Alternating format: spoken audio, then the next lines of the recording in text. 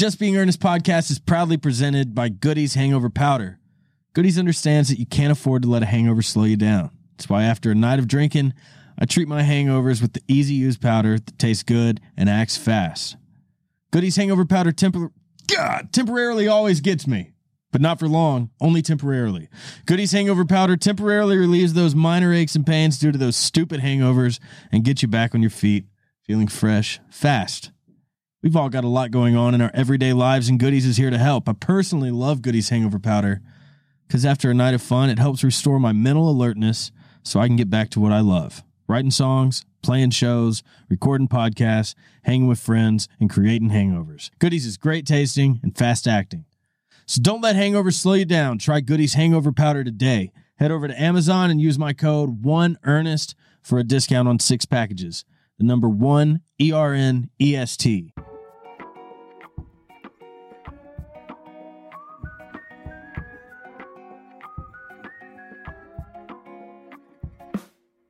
Just being earnest, just being earnest, just being earnest, just being earnest. A little one bedroom. There, that's your Jesus Christ. What? Just a shot? Son, fuck you. It's just a shot. Golly. That's one shot. I hope y'all are rolling, man. Fuck this guy. Did you just see him pour the whole bottle of tequila in there? We are rolling, and I just, look, this is the perfect way to start. Because I poured what Jelly Roll in any other setting would consider a shot, but when I'm pouring him a drink, Well, it just, I would have took it if it felt equal. You know what I'm saying? Is that you were like, here's my shot, here's your shot. So what you're saying is I made sure that you had more than me. Yes. And in hindsight, that seems pretty petty. Hospitality. Yeah, dude, I love that this one started with you pouring shit, and the last one started with me pouring shit. Bro. You were way more effective than I was. If you're watching this episode and you saw the Bussin' with the Boys episode come out last week, yes, you know that this is not our first podcast we've done today. In fact, we only took a break to drink more. That was it. That was it. So, and get food. Little recap of the last 24 hours for people if they're just tuning in. We've been drinking together for 24 hours. We've been drinking. So I had a 4th of July party. I don't throw parties. Never really thrown a party. Threw a 4th of July party and had the tap truck Nashville pull up, and I had 4 cocktails on tap and a beer. I don't know if the beer got touched, but the cocktails got drank a lot. Rafe texted me on the way here. He goes, "I'll read verbatim." Yeah, because please, me and Jelly have been talking about what happened. Like everybody got too drunk at my house last night, which is what I planned on. Oh, Rafe, you're gonna appreciate this. I got a new text from Rafe. So Rafe texted me. He goes, I had like 10 of those blueberry drinks. DRANKS. I had like 10 of them blueberry drinks. I said, dude, I literally drank maybe 20 drinks total last night, not including the shots we had with Jelly Roll, which we both showed up to do Bussin' with the Boys podcast so hungover. He had to leave the bus to take a shit 10 minutes in. Rafe said, ha ha ha, I've been shitting all day. Yes. You're not alone. You're not alone. I am here with you. How can I pee when I can't even poop? I was pissing out of my butthole, man. And then I just went to Losers and we grabbed lunch, and I was just, man, about halfway through I took one bite of food and was like, man, there's no room for anything else in my stomach until something else goes. I'm a wise man because I trust myself ordering whatever it is you had just ordered. Yeah. Because I'd already had, I was like, oh, that country fried steak and the special looks good. You said, I'll do the buffalo chicken wrap, chips and queso. And Hope looks over. I said, I'll do that. Because queso is what sold me, not for the chips. I'm dipping the wrap in the queso. That's what I did too. That's some real fat boys. Fat boys are us. Yeah, that's us. I was like, fuck yeah. Man. I felt great, man. Do you consider yourself a foodie, or do you just like just fat? Eat? Yeah, just fat. Okay. Yeah, dude, because it's all the same to me. But when you're on tour, do you not like trying the new? Oh yeah, no, I love it. I love when you go to towns and you're like, "What's y'all shit?" And it's like when people come here, you're like, when you're downtown and your bus is parked within walking distance, and you're like, dude, put me wherever. Like when I was joking with that dude from Pittsburgh about making me a permani sandwich. Yeah, that was like that's a thing in Pittsburgh. And you know what I love about a permani sandwich? So listen, is that pastrami? Well, you pulled it up and make sure I get it right, but it's like the biggest thing I remember about the sandwich. I've only ate it drunk, but they put French fries on the sandwich, and you're not allowed to modify whatever the sandwich is. That's how I feel about my ex. Right? Only ate it drunk. Yeah, only ate it drunk. I could tolerate the whiff, but it's like fucking.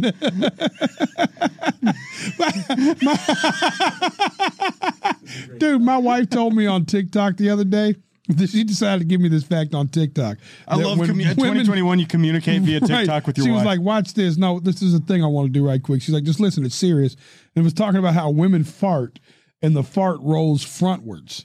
And I didn't think about it because some of my farts roll frontwards too. The every now and frontward then. rolling farts is right, but they stop at our balls. You know what I'm saying? Like for them, think about where it goes. Does it go up their pussy or does it come out the front of their I'm shorts? wondering, like, where does it actually end at? But when she said that she did that, I was like, that is fucking atrocious. Is what that is. Fucking. I was telling a what we're doing serious here is story. wondering a disaster. Yeah. Oh yeah, Permane Brothers, I hate you. We got to talk about dirty pussy. We were talking about butt farts on a female going up the front. Oh no, back to the fucking Permane sandwich. Well, that's you took me there. I was talking about this fucking incredible sandwich. What's on the sandwich, Legos? Right here, right in front of you. You can pull up actual ingredients. Yeah, no, for sure. Yeah. So it's just like Well, because so this is where it's gotten big. Sauerkraut. But like the first time I went there, it wasn't like a it's like coleslaw. Does it show? It's funny how I probably don't. What kind of meat is on it? Yeah, I can't don't tell. remember. It's like a salami. It's like what I know about it the most is whatever's on that some bitch you can't change. Yeah, okay, it's not you don't customize it, motherfucker. You eat what the fuck we sell one goddamn sandwich and this is it. I love that. Because I went the first time and I was like, yeah, man, I think I'll take it without the coleslaw or whatever it was. It was like, no, that's not how this works. You're going to eat exactly the sandwich as it is. All right, talk to us. Since 1933, the chain is known for its signature sandwiches of grilled meat, melted cheese, an oil and vinegar-based coleslaw, tomato slices, and French fries between two thick slices. Oh, that's what those are, French fries. Yeah, that's it. And that sounds really good. Oh, dude, it was fucking fire. There was a line wrapped around the building of fucking aggressive Pittsburgh people when I went there at 4 o'clock in the morning one time. This was the one downtown. It was like a Waffle House setup. And you went in there, dude, and you stood in line, and 5 fights broke out in that line. It was the most Pittsburgh shit I could have ever drank. It was fucking freezing cold. That's some Philly shit too, though, because the old joint that's open 24/7. Slinging the Philly cheesesteaks. Bro, I remember one night we got done playing at the Rock Theater or whatever it is. Anyways, we get done.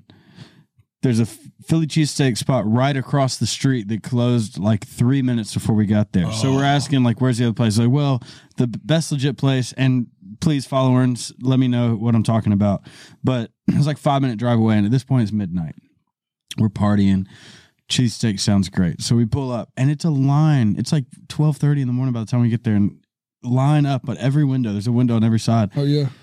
And I called Delaney, and she's like, "You're still awake?" I'm like, "Yeah, I'm waiting on a Philly cheesesteak right now." She's like, "Unbelievable. I hope it's worth it." Guess what? It was worth fucking it. Worth dude, it. Dude, Cheese Whiz. It's not anything special. It's fucking spray can cheese. No, for sure. But it's fucking I used to huff genius. that in middle school. Yeah, for sure. Yeah. I'm still fat enough that I just shoot it straight when I go to the kitchen at midnight drunk.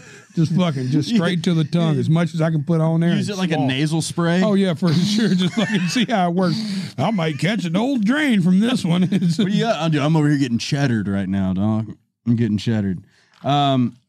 Thanks for doing this podcast. Like, it was originally going to be Chris Lane, and he had to spend.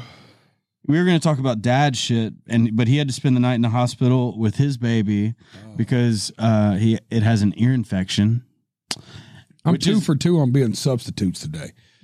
Fucking me like too. I'm subbing in my own podcast right now. But he had an ear infection, which my little brother had ear infections with Chris, and we're 7 years apart. So I remember that's miserable. You can't do anything. All they can do is cry. It's super painful, and there's eardrops. So I hate they're going through that. But anyways, I was going to do a solo. And then we just decided to drink, and you're like, if you need somebody, I got you. I was like, I'm here. We were literally, you could, from here drinking. Yeah. And I was like, I mean, I'm not inviting myself, but I'm inviting myself. If you fucking need somebody. I didn't know how I felt about inviting you because you just done a favor and we're hungover. Yeah. No. Fucking dude, I'm in. I feel better now that we got some shots in us, and that chicken wrap was kind of fire. I tell people all the time, and people that listen to this podcast now know, like, I ran into a dude at the Denver airport I sit down at my gate after the long bullshit flight, everything I was just talking about. Terrible day. And I sit down, and this dude across from me goes, "You Ernest?" I go, "Yeah." Are you the cops? But he goes, "You Ernest?" I go, "Yeah." He goes, "Dude, huge fan. Like, I listen to your podcast. It's like, me and my girl are going to Nashville for the first time.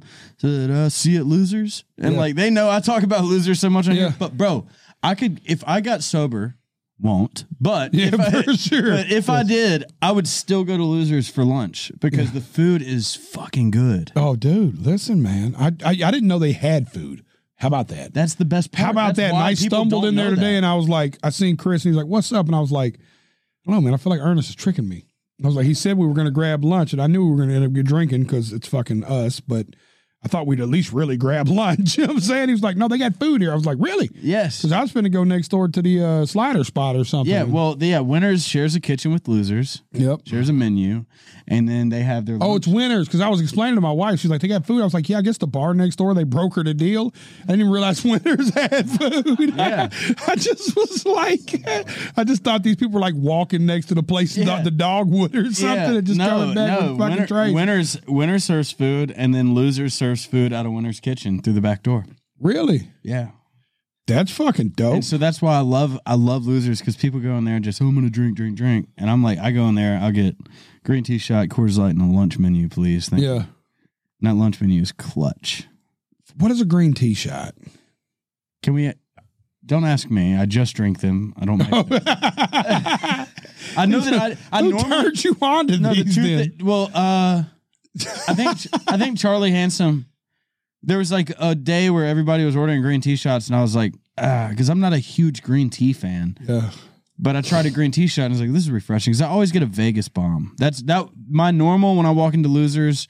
They know Vegas bomb, Coors Light, out of the cooler over here because it's colder than the one in the ice. Right. Then I started switching up to green tea, and I walked in today, and Hope said, "Green tea?" I said, yeah. You were like, "That's me, actually. I'm the green tea shot guy." So what goes in a green tea shot? Whiskey, peach schnapps, lemon or lime soda. All right. Why is it called a green tea shot? Maybe, does it look like green tea? Maybe. I've never had one. Yeah. I guess it does. I was wondering, was there green tea in that? But no, there's not. That's why I was worried. So what goes in a Vegas bomb? I want to say a similar, but Red Bull, and there's like it's Crown, peach schnapps, and Malibu rum plus Red Bull. Ooh. See, that was, I almost burnt myself out on that because I did that for like all of 2020. That'll get you going. Vegas bomb was the drink.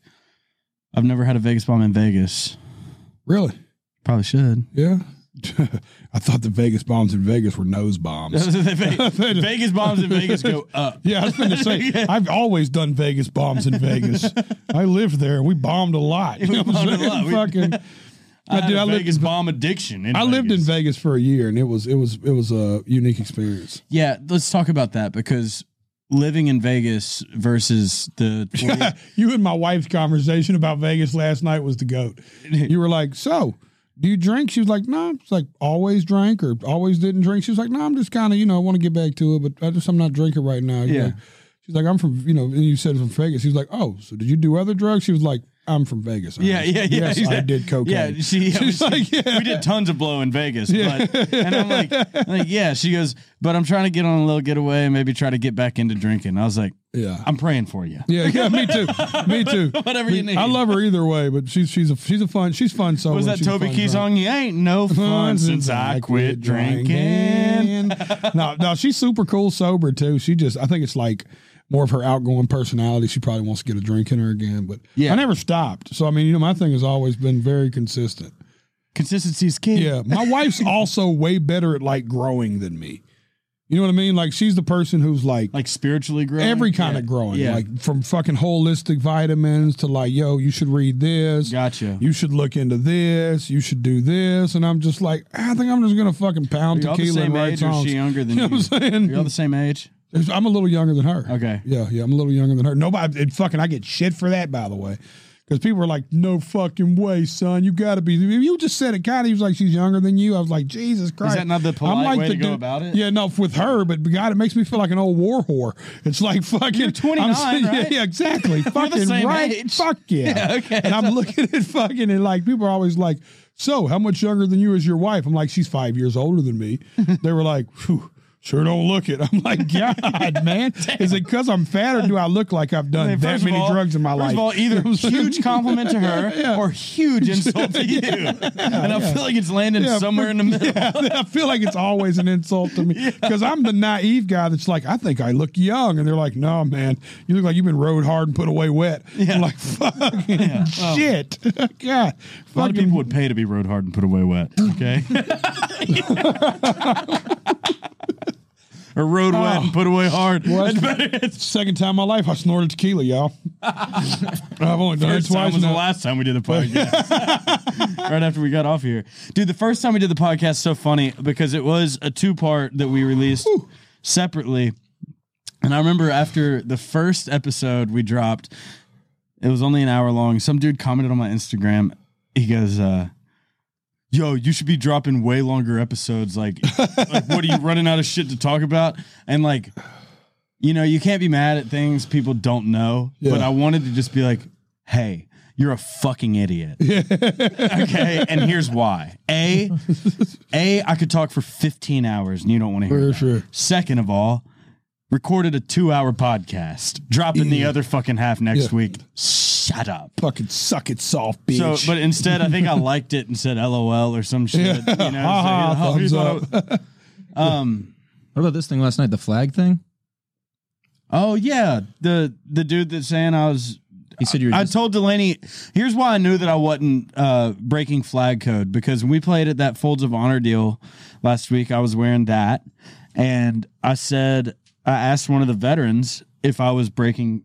I was like, is this okay to be wearing right now? He goes, yeah. He was like, you're wearing clothes that have an American flag on them. You're not dressing yourself in the American flag. He was like, you're just being patriotic. I was like, okay, that was my intention. So when the dude commented that last night, that's why I tagged you to eventually get to you to ask your opinion. Like, is that, I feel like every flag we had was off the ground. I put flags in sticks in the ground. I went and read the flag code though.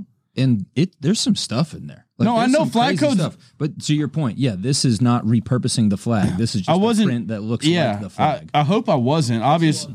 What we like to call a vet flake. What? A vet flake. A vet flake? Yeah, like a snowflake. Oh, the guy that commented that is a vet flake. Yeah. Well, the 2 dudes serving the drinks last night are active military.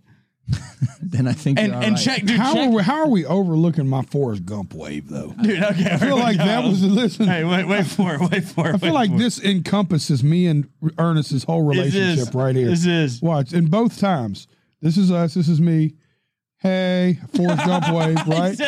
And then this is Ernest realizing I bombed it and high-fiving me. And I'm happy to get the high five. That was a genuine snicker. Yeah. I was like, yay, I fucking made it on this. The two dudes serving drinks last night were awesome, and they were so gonna have them back. But we were figuring out. I was going back and forth to my car, playing music out of my car speakers, and then my boy Mike G had a speaker, and it was just kind of confusing at some point. So as it got dark and we're drinking and we're getting ready to shoot fireworks, I was like, "Yo, play Ray Charles, America the Beautiful," and nobody could get going, and so. Dude behind the bar grabbed his Bluetooth speaker. First of all, could have brought that out when you got here. Second of all, so he starts playing that, and it's coming to an end. We'd fired off a couple fireworks, and I come around. I was like, "Yo, can I pick a song?" And I come around to pick the Toby Keith song, "Put a boot in your ass."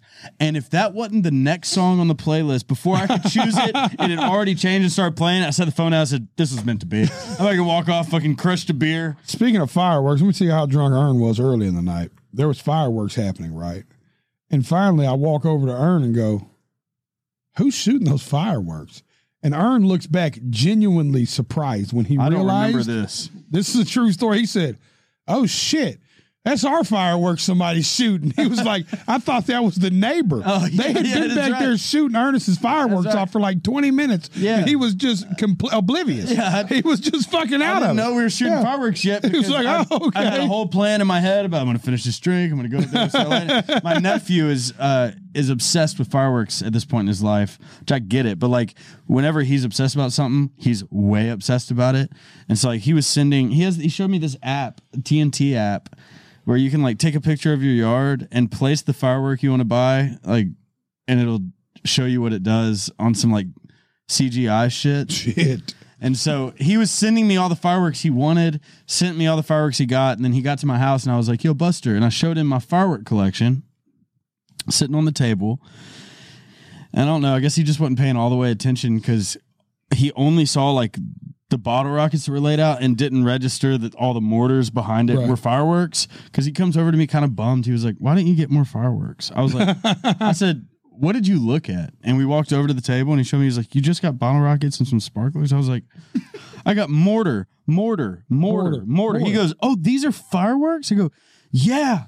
These are big fireworks. You light them, drop them in the can, and run. And pray the can doesn't turn over because it's going to be a bad day. If the can turns over. I had Nolan drunk enough and convinced that we should do a bottle rocket war. And that was my favorite part of last night, too, because he's like, that's how I knew how all of us grew up alike. Yeah. I was like, we should have an old school bottle rocket war. And Nolan was like, fuck yeah, it's been 20 years. Let's fucking do one. I was like, that's how I feel, too. You know what I'm saying? Like, when I was a kid, we for sure had bottle rocket wars. Yeah. Roman candle wars. Yeah. When the Roman candle war was done, you did the bottle rocket war because you could put them in the empty Roman candle thing. That's you know?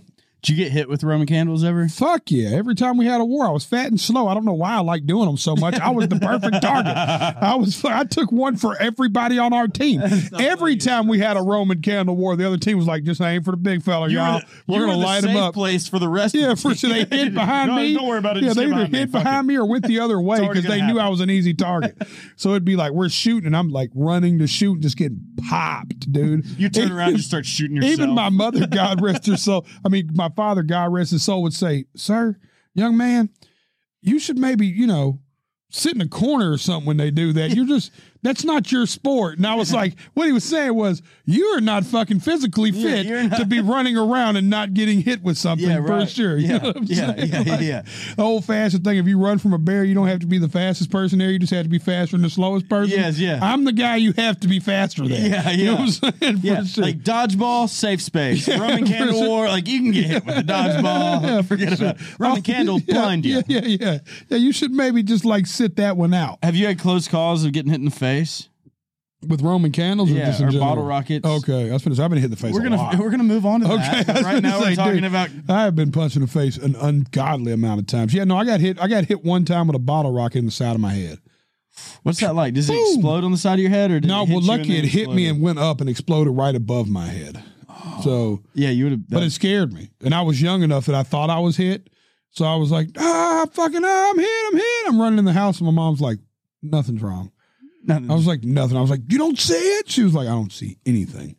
Because it just like went poof, pop. You know what I'm saying? So it wasn't bad. Yeah, let's sample that. Yeah, for sure. Yeah, no, it'd be great. Listen, you ever got hit with one? No. Ever? Mm-mm. Fuck me. Have you ever had a firework go bad on you? Not as bad as Terry. 3 July 4ths in a row. It's been my favorite post. It's the best video ever.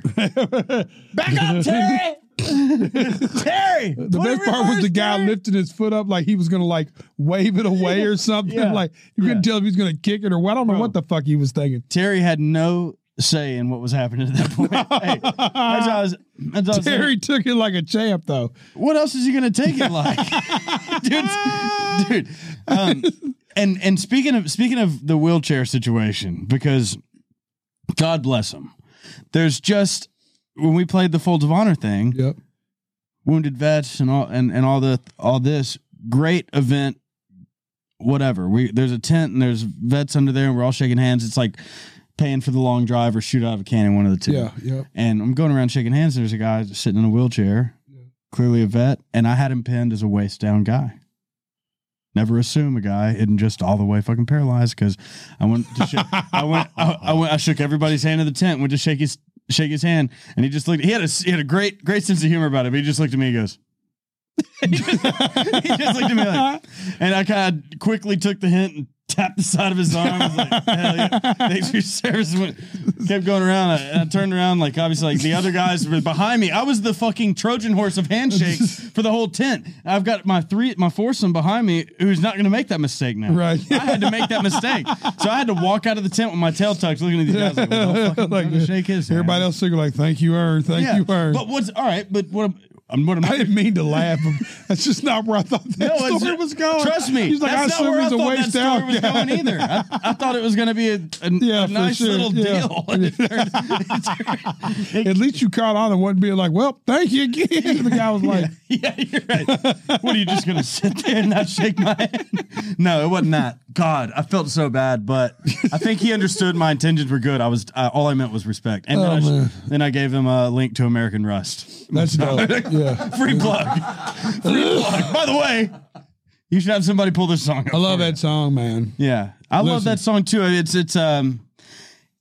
everybody at the label says it's gotten the best. I mean, I can tell, but that is the best one I've put out yet so far as like whatever numbers they look at on the back end of things. Yeah. It's going well. And thank all of y'all for listening and sharing. Dog, I text you that day, but like I still listen to things like a rapper. Mm-hmm. So like I'm looking for the line that makes me go, fuck you. You know what I'm saying? Mm-hmm. Like I hate you for writing that line. And there was a few in there, but I think the one that really made me say fuck you first was, I think I text you, that shell's been on the corner since Coke was glass and gas was a quarter. And that water tower seen 1,000 suns. I was like, you motherfucker, I fucking hate you. Hey, I'm telling you, bro, writing country music coming from the rap background, which like it's such a, and you get this because you know, but I'm just talking to people that are listening on the podcast. Like coming from a rap background and writing country music, it's almost like a weird thing the further I am removed from when I was just rapping to now when I'm trying to explain to someone, oh, what kind of music do you make? It used to be, I rap and do country music and make rap beats too. And like now I've just learned to narrow that answer down. Like, I make country music. Right. Then if the conversation continues, then I'll be like, but I come from a rap background. And when a white dude says that, especially after he's led with country music, there's just a stigma. It's like, oh, you do country rap. Yeah. It's like, no.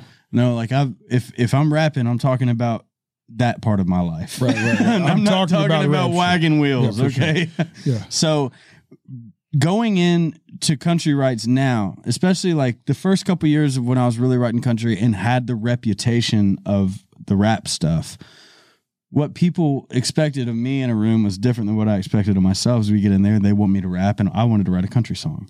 Right. And that's a fierce little dynamic to try to maneuver when you think they want you for one thing, but you're trying to do another. Yeah, I'm going through it now. Yeah, I know. When people are like, you could rap right there, and I'm like, I don't want to rap right there. Yeah, right. No, you know what I'm saying? Like, I could, and I might not have ever came here. Yes. You know what I'm saying? People still, they'd be like, dude, you should just do your snow thing in the bridge. I'm like, yeah, but I would rather just like write a really good bridge and sing it. Yeah, for sure. Yeah. But approaching verses with a rap background means something other than cool flow or whatever.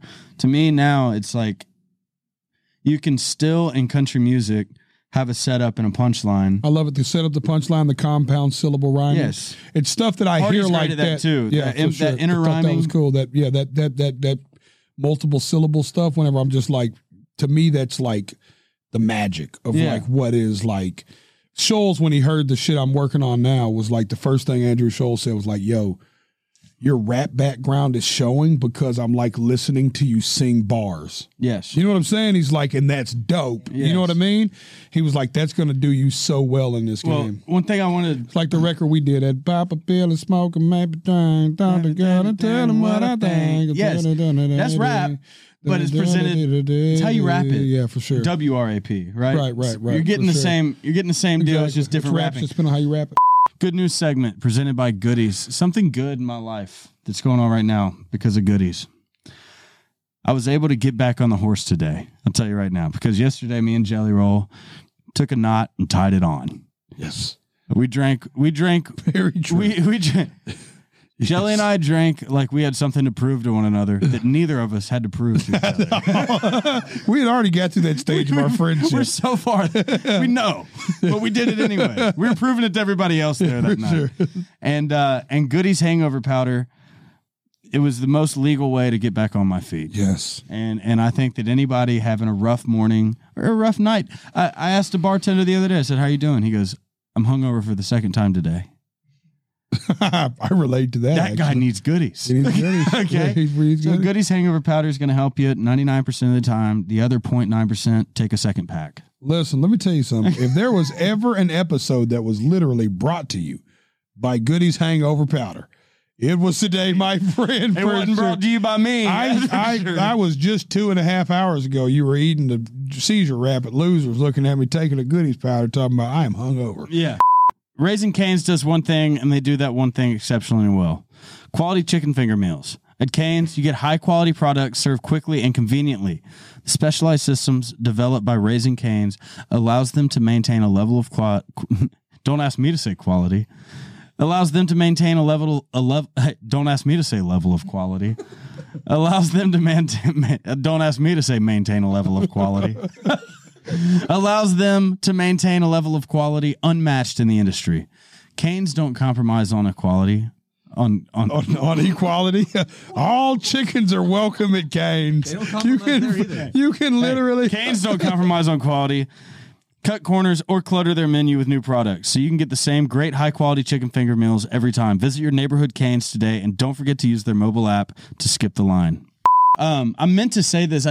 I'm glad we are going here because the last time we did a podcast, I meant to give a huge shout-out and a thank you to Petty. Right. Nashville rapper who I've had early on in my podcast, 4 Wheels All Video. But me and Petty were on his porch one day 3 years ago, and we're chilling, smoking. He's playing a bunch of records. I'm playing records. And at this time I was still like, I look up to Petty as a writer, artist, and just a guy. For the record, I think Petty is the most slept on underground artist in the state of Tennessee. Not just Nashville. Thank I mean you. like the state of And Tennessee. and that's coming from a fucking respected OG. Yeah. I could say it, but listen. No, I think he's for real. Like, I think he knows his only problem is that he gets so over it. You know what I'm saying? Like, you could feel it in him. Like, because a guy like Petty, I try to explain Petty to people, and it's like, look, I'm a connoisseur of bars and flow and wordplay, and Petty is maybe one of the best to do it. Like, I put him on a level with Cole and him. oh, dude, for sure, he's like that. I believe that. And I agree. I'm not, and as a rapper, and as a white rapper, that's like so white to say, but Right, but it's Petty, real. but Petty It's is real, though, dude. Petty, That dude is Andre, something else. he's, and I add Andre into that mix. No, for sure. So, anyways, me and Petty are on his porch, and at this time, I still had rap demos because I would play for him and get his word on, and then I was also showing him my country stuff, and the way he responded to my country stuff was always better than the rap stuff, which I get now. At the time, I felt a type of way. I was like, but it's like, look, yeah, I can rap, but he was like, you can rap, but he was like, you showing up here in a wife beater, camo pants, and Air Force Ones, and you're playing songs like Locals Only, and like I played him Locals Only long before it came out, and he was like, Petty told me on his porch one day, I'll never forget it. He goes, you could not change anything about yourself. Just commit to being a country artist, and you could be the biggest country artist ever. And he goes, and if anything happens like it always happens, I'm going to tell you that, and it's going to happen, and I'll still be here. Yeah. And my goal in life is for Petty to not still be there, because he's not the only person that had told me to stick to country. Right. But I might respect that dude's opinion so much to where I didn't quit rapping that day, but I started believing in myself as a country artist. And like his mama, Miss Pat, would come out like when we be playing. His speaker blew out, so I gave him one of my PA speakers, and that was what we listened to on the porch. We'd plug in and just play songs for hours. And Miss Pat would come out when she heard a country song, she'd be like, "Who's this?" I'd be like, "It's me." Like, it's me. Yeah, and That's so and awesome. and I tell Petty now too. I mean, it's just like it's not that I wouldn't be doing this without you, but I might not be doing it yet. Yeah. Well, I might have chased the other thing for a Yeah. little longer until you actually was like, yo. Yeah. And now it's like, I'm not the biggest thing in country, but everything he predicted is true. Like people do know that I'm a guy to get in contact with for some songs. It's Right. if that's my reputation right now, that was not my reputation when Petty said that. For sure. Right. And so, yeah, I didn't get to give him that shout out on the last time we did a podcast, but No, dope. How it happened with me was the transition was Yeah. it started with Lito.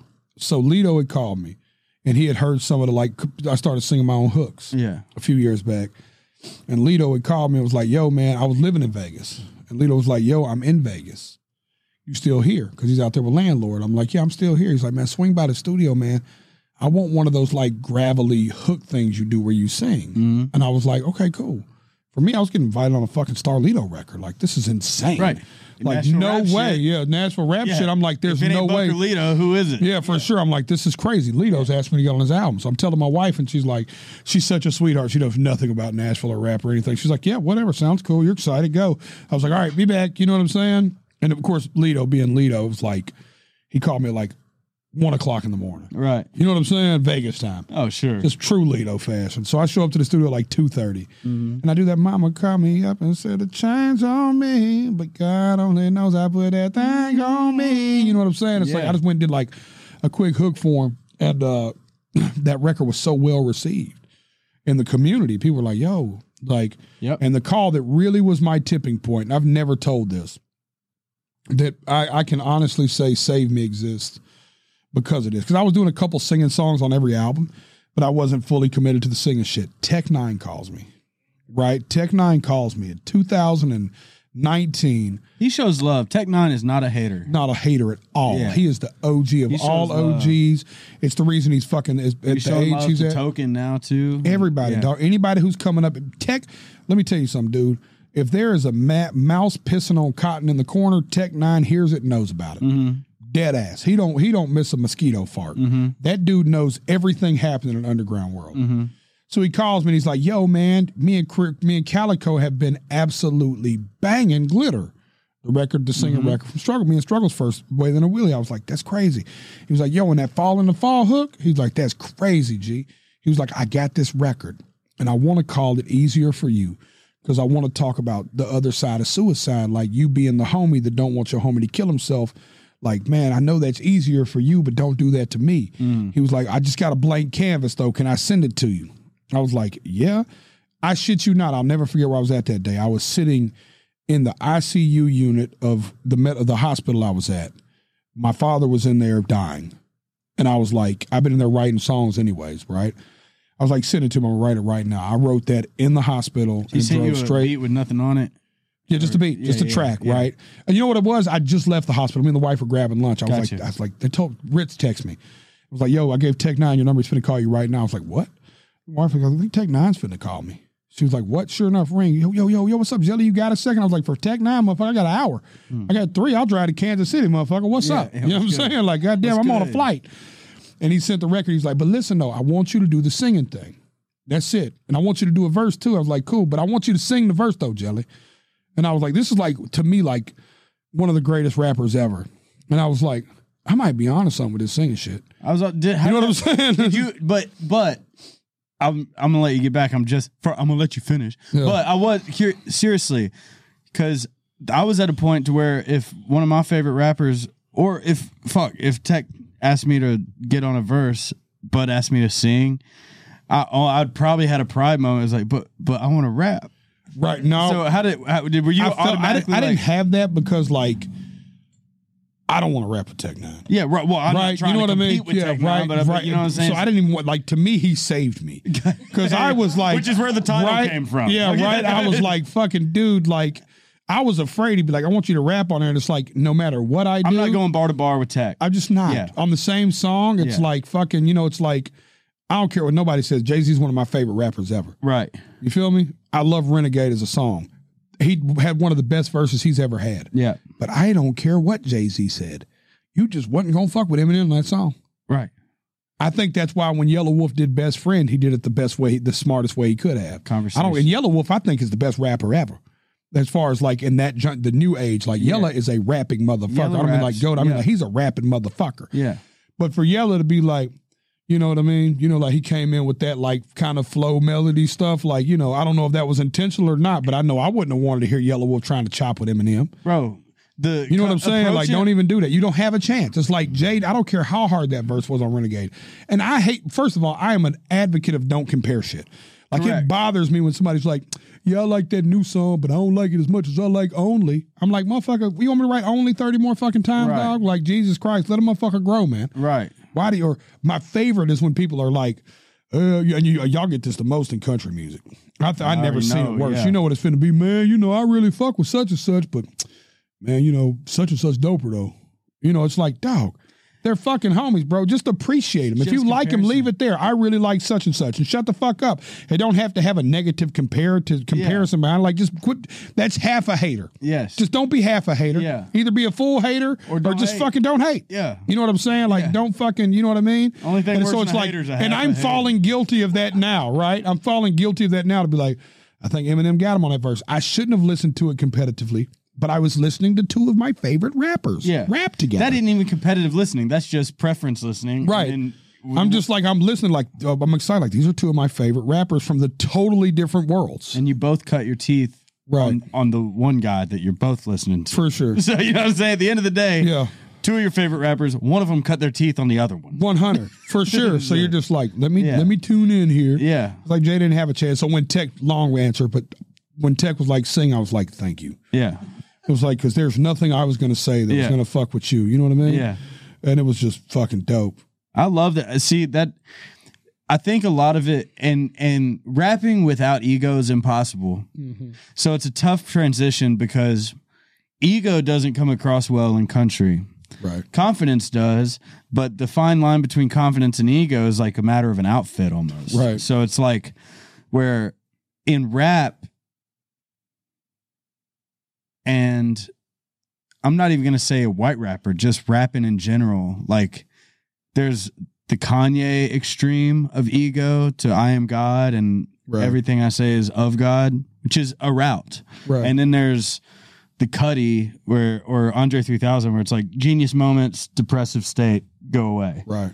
And being somewhere in the middle to where like our generation grew up on so much different stuff and rap just happens to be the first thing that like really made me feel something. So I want to do that.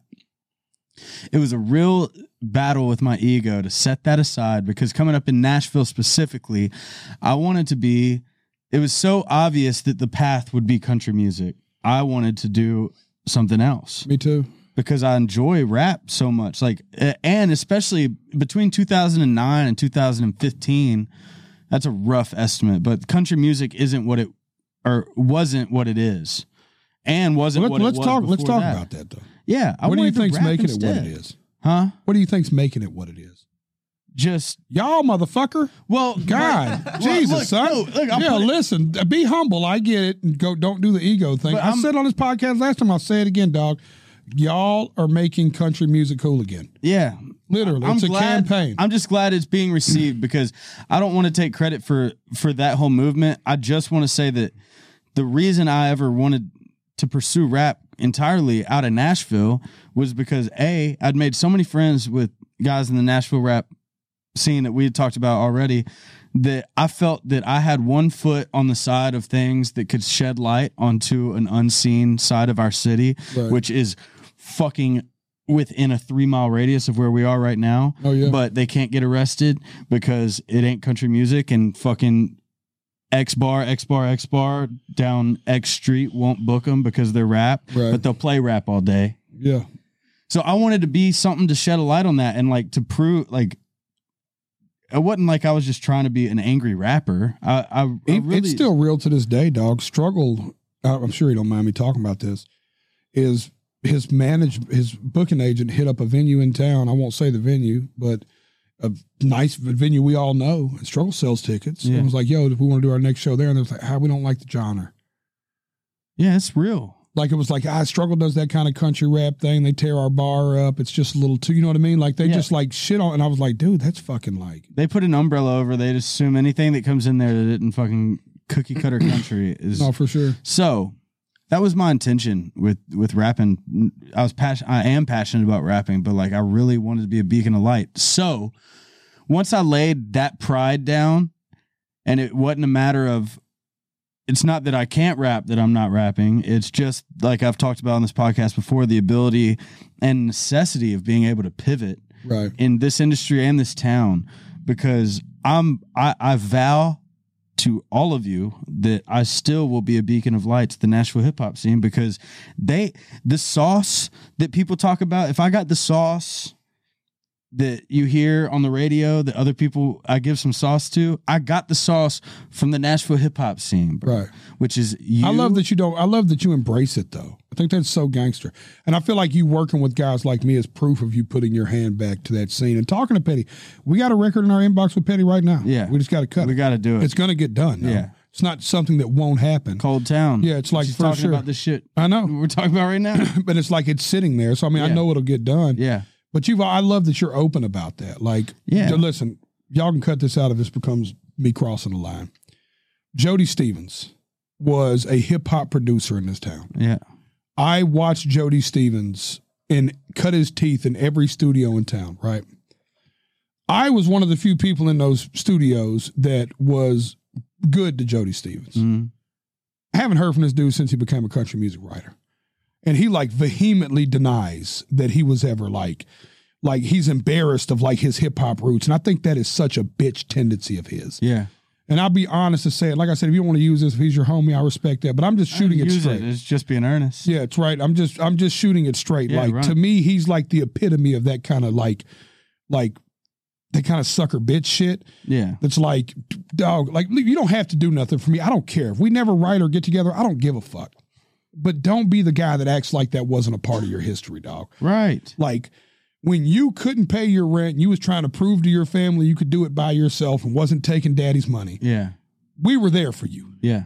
Fucking acknowledge that. Yeah. You don't ever have to work with me. I don't care. I think the shit you write's corny anyways. Yeah. But it's like, you know what I mean? I'm being honest, but it's like No, you're being earnest. I'm just being earnest, right? I think a lot of that is like, as the industry grows and as music changes, that's an example, and we could probably name a bunch of other ones with people you guys know, where the industry isn't realizing that there are people like Ernest in the world who put their foot in both camps and say, hi, I like hip hop, and hi, I like pop. It's changing now. Though. Yeah, yeah, No, I it's think- changing now. It's changing now, and it's starting with people like, it's like it goes back to the whole crew, the culture they've created, right? Like, I love how open Hardy is with like, I'm a fucking rock music guy. Yeah. Like heavy music is my fucking shit. When I listen to I played Boots for one of my dudes, right? That is like a rock dude, right? You know, and I play him the record. Yeah. And he's like, hold on. After it's over, he's like, first of all, it's fucking banging. Yeah. He's like, second of all, this is country? Yeah. I was like, yeah. He's like, this is like getting accepted in the country world. Yeah. I was like a motherfucker. Like this dude is like selling wazoos of tickets. Yeah. Like he's fucking like, everybody loves this shit. Like this shit is banging everywhere. Like it touches everybody. You know, he was like, this is fucking insane. Like he was excited, but mind blown about it. And I Right. love how when he was it Blurred? Yeah. Blurry. Yeah, Blurry, when he was just Cover like, yo, Blurry. I'm just fucking to cover Blurry. Like, it's just like, when Ernest was like, yeah, fucking, I started rapping, coming of age. I was fucking always here, always play the guitar, could always sing. It's also a coming of age, dog. Yeah. Like, listen, I seen you with the bald head when you was running around taking dabs and being a fucking pain in everybody's ass around town, right? 2011. Right? You know what I'm saying? Like, Yeah. obviously, the shit that dude would write songs about is the polar opposite of the dude I seen fucking Totally. showing rhyming off to everybody else. Totally. It's like, look at my son. Yeah, right. Like, hi, he is Yes. here. Yeah, he you're is right. right. It is a coming of age. And I mean, You know, so it's like, to me, it's like where I'm at. It's like, dude, I'm fucking, people tell me, oh, I missed the old Jelly. Like, did you want me to go back to prison? bro. Like, is that what you wanted? Like, would you be happy if I Don't got killed? compare me now to younger me. I'm better me now. Like I don't want to be who I was then. Now, who I was then, 100% responsible for who I am now. Right, for But sure. who I am now doesn't want to be responsible for who I was What then. fucking preach, baby. Yeah. So it's Yeah. like, to me, it's like Morgan openly loves hip hop music. Like, to me, that's dope. Like, he don't Yeah. deny the influence of hip hop and the shit that's coming out. Like, that's He's listening fucking, to Moneybag Yo right now. I promise you. He don't. For When sure. we're riding around, bro, we don't listen to country music. Dog, do you We remember that listen day to we fucking- played golf? I don't know if I can talk about stuff like this, but it's the truth. We were playing golf, and I think it was like the 12th hole. I realized Ernest wasn't the one playing the music. So I was like, whose fucking playlist is this? And by then we'd been talking about like every song. Like we spent the whole day golfing talking about rap classic mixtapes. Yes. So finally I was like, whose playlist is this? Morgan was like, it's mine. I was like, Jesus, dog. Like, what an eclectic playlist. Like, it went Moneybag. Yeah, we listened to, first of all, the Freddie Gibbs album, the first 6 holes. Yes. Straight. So all we listened to was Gangsta Gibbs. And I just love Freddie Gibbs. Fucking, you know, Every it's morning like, I wake up and throw a gang sign. yeah, but it's like, to me, that's no different than like, you know, I think that's the cool thing to touch on what you're saying, Legos, is like, I think that the world of genre bending is here, right? Where like, I say this all the time. When I was a kid, when you was a kid, most of y'all in this room were young. If you wore a Eminem shirt to school, you could not come back the next day with a Metallica shirt. You just could not. That Eminem shirt defined who the fuck you were. That was your identity. You are a rap kid.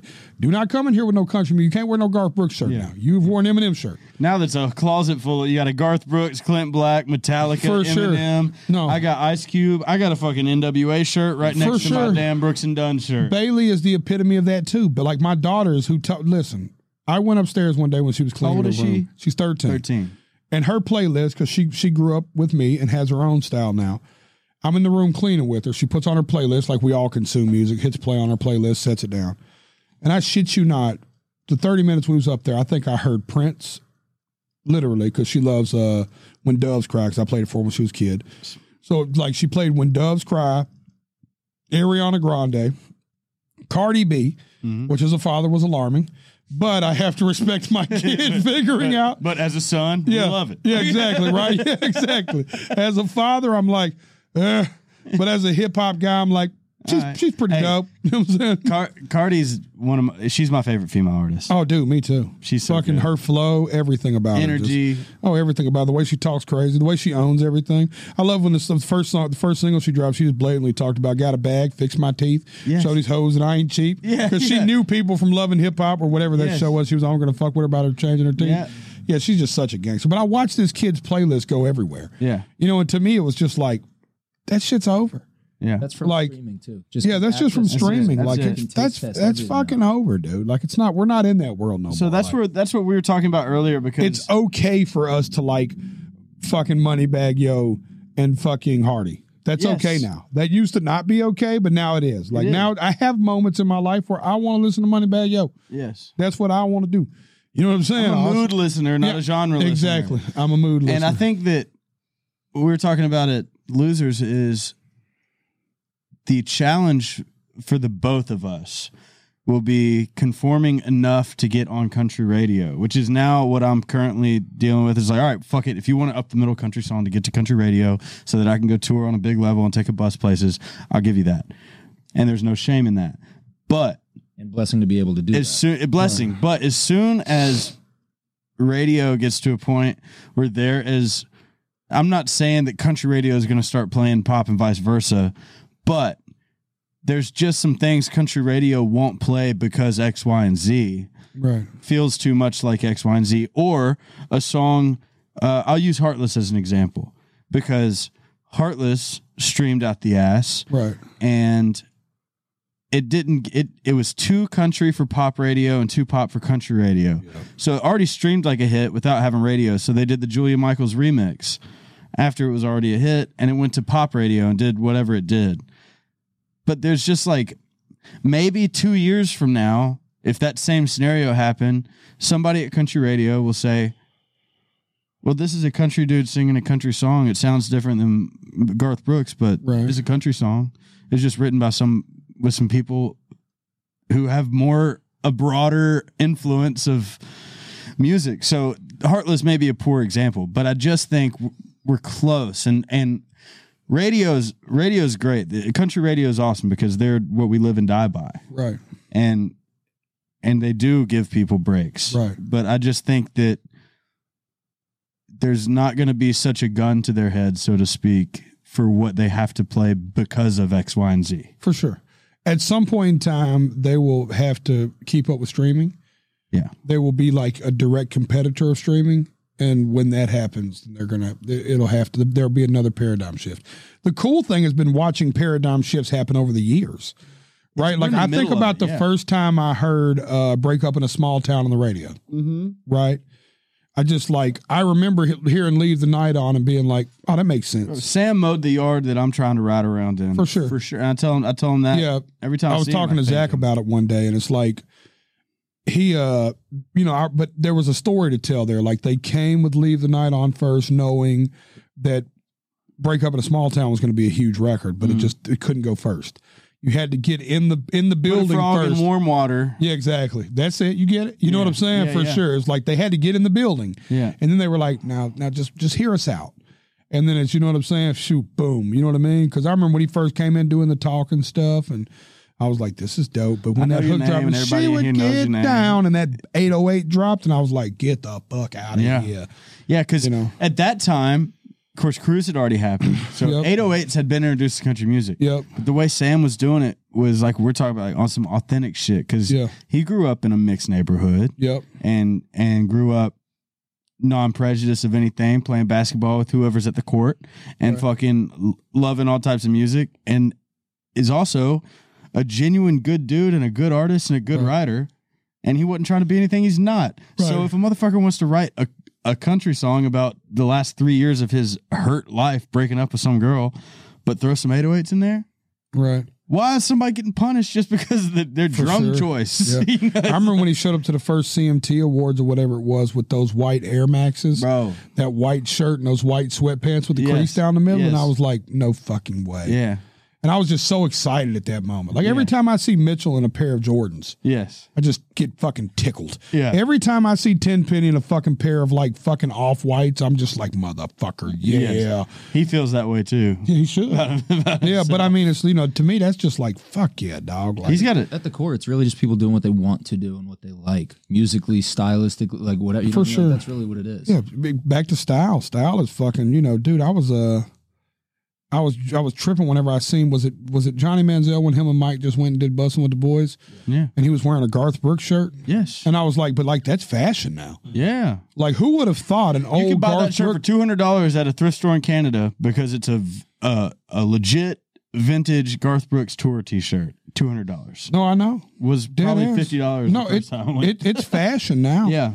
You know what I mean? Like, who would have thought? You know what I mean? Like, fuck, dude, I had to secretly listen to Garth Brooks when I was in fucking high school. Yeah. Pick a side. Couldn't let nobody know. Shit, now listen, y'all, I like Garth Brooks, don't tell nobody. Yeah.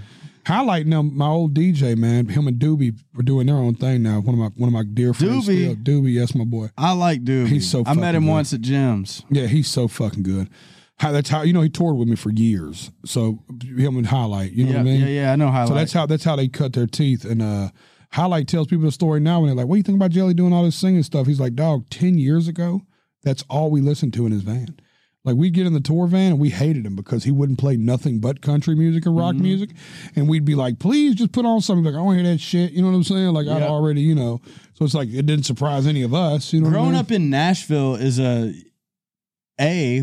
we're unicorns, but Right. but to be doing what we're doing and growing up here, it's like our explanation for why is a little bit unfair and different than everybody else, because there is the unspoken pressure of country music that just you don't. I mean, you drive everywhere you see it. You Country Music Hall of Fame, country music. This, Dog, when music you get row. off the plane, It's country. welcome to Nashville, Tennessee. Hi, This I'm is- Taylor Lewan, Yeah, hey. left tackle for the Yeah, Tennessee yeah, Titans. yeah. Hope you don't lose your bags, fuckers.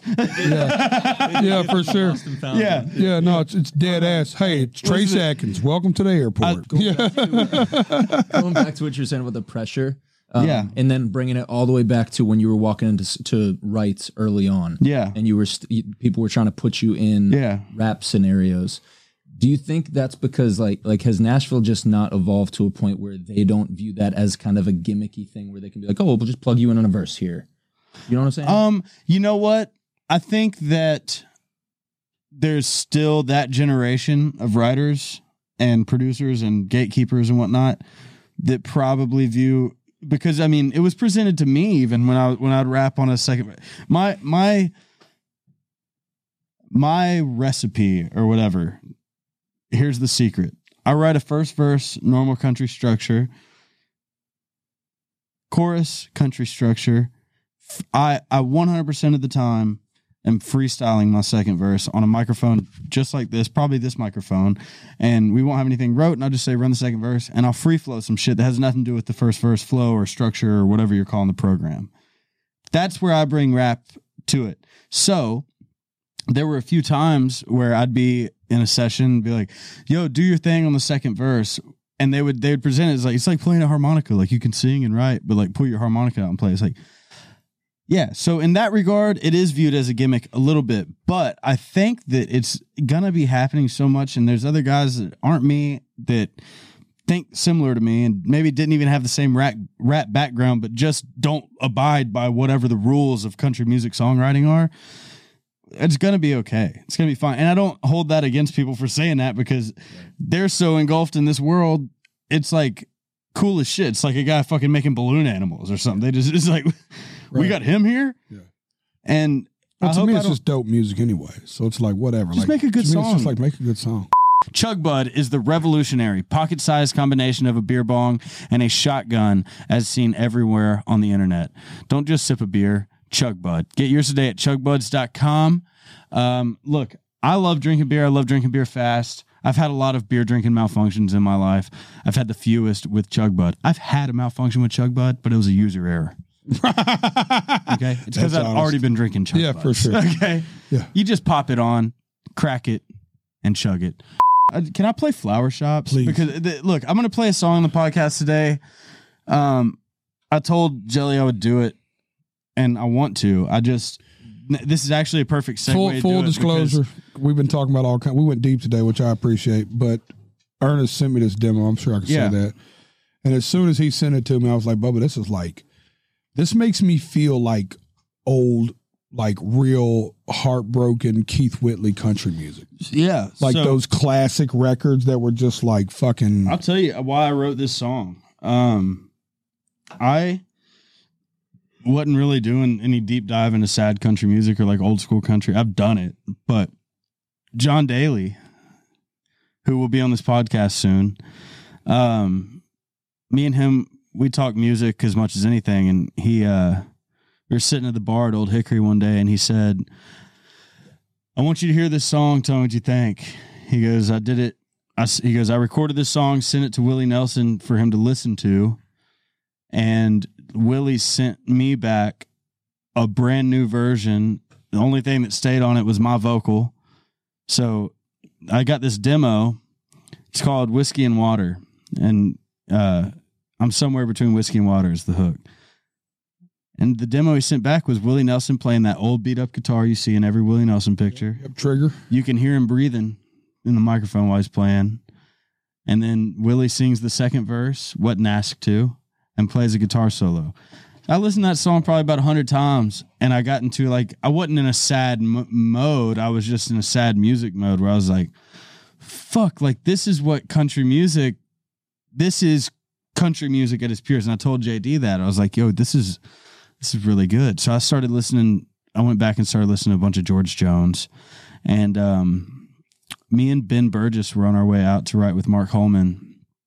And I pick him up at his house and we smoke a blunt. We got about a 30-minute drive. So we light up and smoke and I start listening to, I had like a George Jones Essential playlist playing. I'm just playing a bunch of George Jones songs. There's one song I'd never heard called A Good Year for the Roses. It's been a good year for the roses. And he's basically talking about me and this girl got nothing to talk about anymore. The only small talk conversation I can come up, it's been a good year for the roses, right? Because it's been raining. So Burgess was like, man, like this is pretty cool. We should write something kind of like this. He was like, and we went back and forth and finally landed with A Good Day for Flower Shops. And the concept was basically, I've fucked up my relationship so much, and I continue to do it every time. My only way to fix this is I'm going to go buy every fucking flower in a flower shop. That's all I got. I don't have anything else to give you other than every flower I can buy. Right. So we wrote this song, and I'm going to play it. And it doesn't have a rap second verse. It's just country music. Yeah, so good country music. See how it goes. Tell me if I hit this camera and fuck it up. I just need about here. Bring it this way. Face here? Yeah, that's it. So this is called Flower Shop.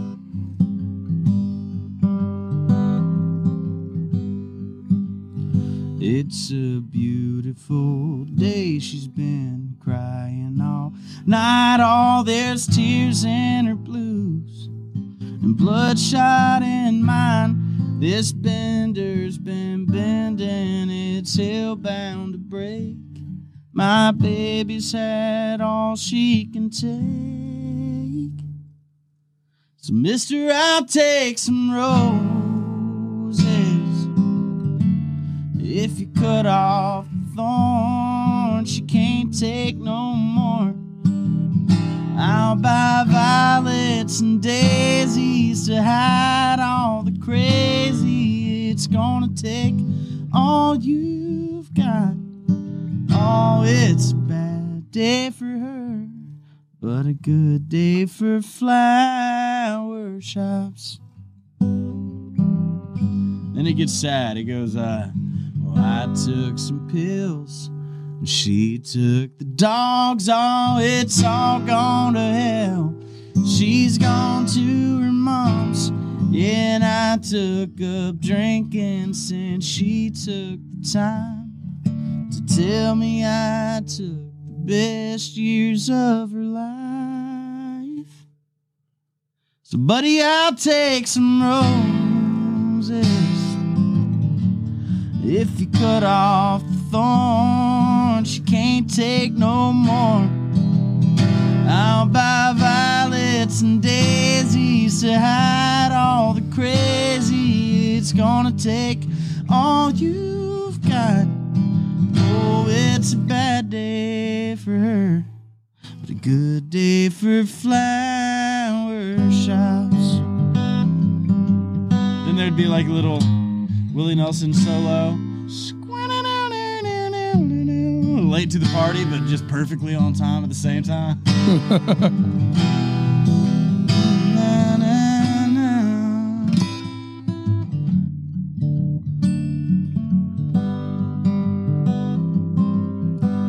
And I'll take all your roses if you cut off the thorns. You can't take no more. I'll buy violets and daisies to hide all the crazy. It's gonna take all you've got. No, it's a bad day for love, but a good day for flower shop. Shit is fucking crazy, dog. God, dog. I get goosebumps in my back, to the back of my neck, to my arms, dog. That's I love that. I love that. That's one of my favorite songs I've written because I just wanted to tap into fucking country music. Right.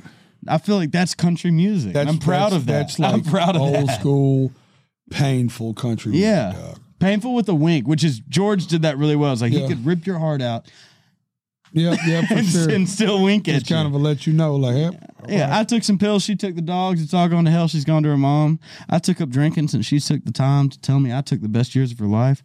Nobody wants to hear that shit. Yeah. Nobody wants to hear that. Your worst enemy tells you that you took the best years of their life. Oh, you yeah, feel a for little sure. bad for her. Yeah. It's like, damn, I wish you had those. Yeah, fuck, I wish you at least had those. I would have took the shitty years and fucking still felt like I got my point across. You know what I'm saying? Yeah, so I mean, look, I'm thankful to know you, and I'm thankful for you. Maybe you didn't know you were paving the way for a bunch of motherfuckers out here, but you have and are, and I hope that, you know, in 5 or 6 years, people say the same about me, because breaking down stigmas and just fuck stigmas, dude. Right. Just every way. If we can fuck stigmas out of the equation, sure. then music's going to get better.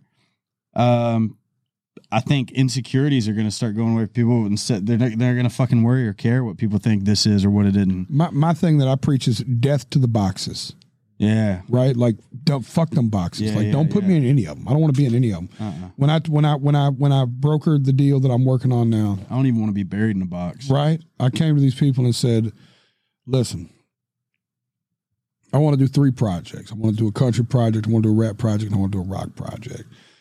And somebody said, why do you want to do that? I said, well, I think all 3 express the duality of my personality, right? Sure. I said, but most importantly, because I can. You know what I mean? And as fucking crazy as that sounds, I think I can, man. Yes. You know, when it's like, dude, I just want to be listen, I spent a lot of my life not free. Yeah. I want to be as free as I can be these days, man. You know what I mean? Like, that's how, you know, I tell people I prefer to live my life like the feather in Forrest Gump. You know what I'm saying? You know what I mean? Like, every time you look up, it's going. I'm fucking going, baby. You know what I'm saying? I'll stop at the end. You know what I'm saying? I think that some bitch still went in the last scene. I think it just flew off. Yeah. You know what I'm saying? Like, let that be me. You know, so There it's like, goes now.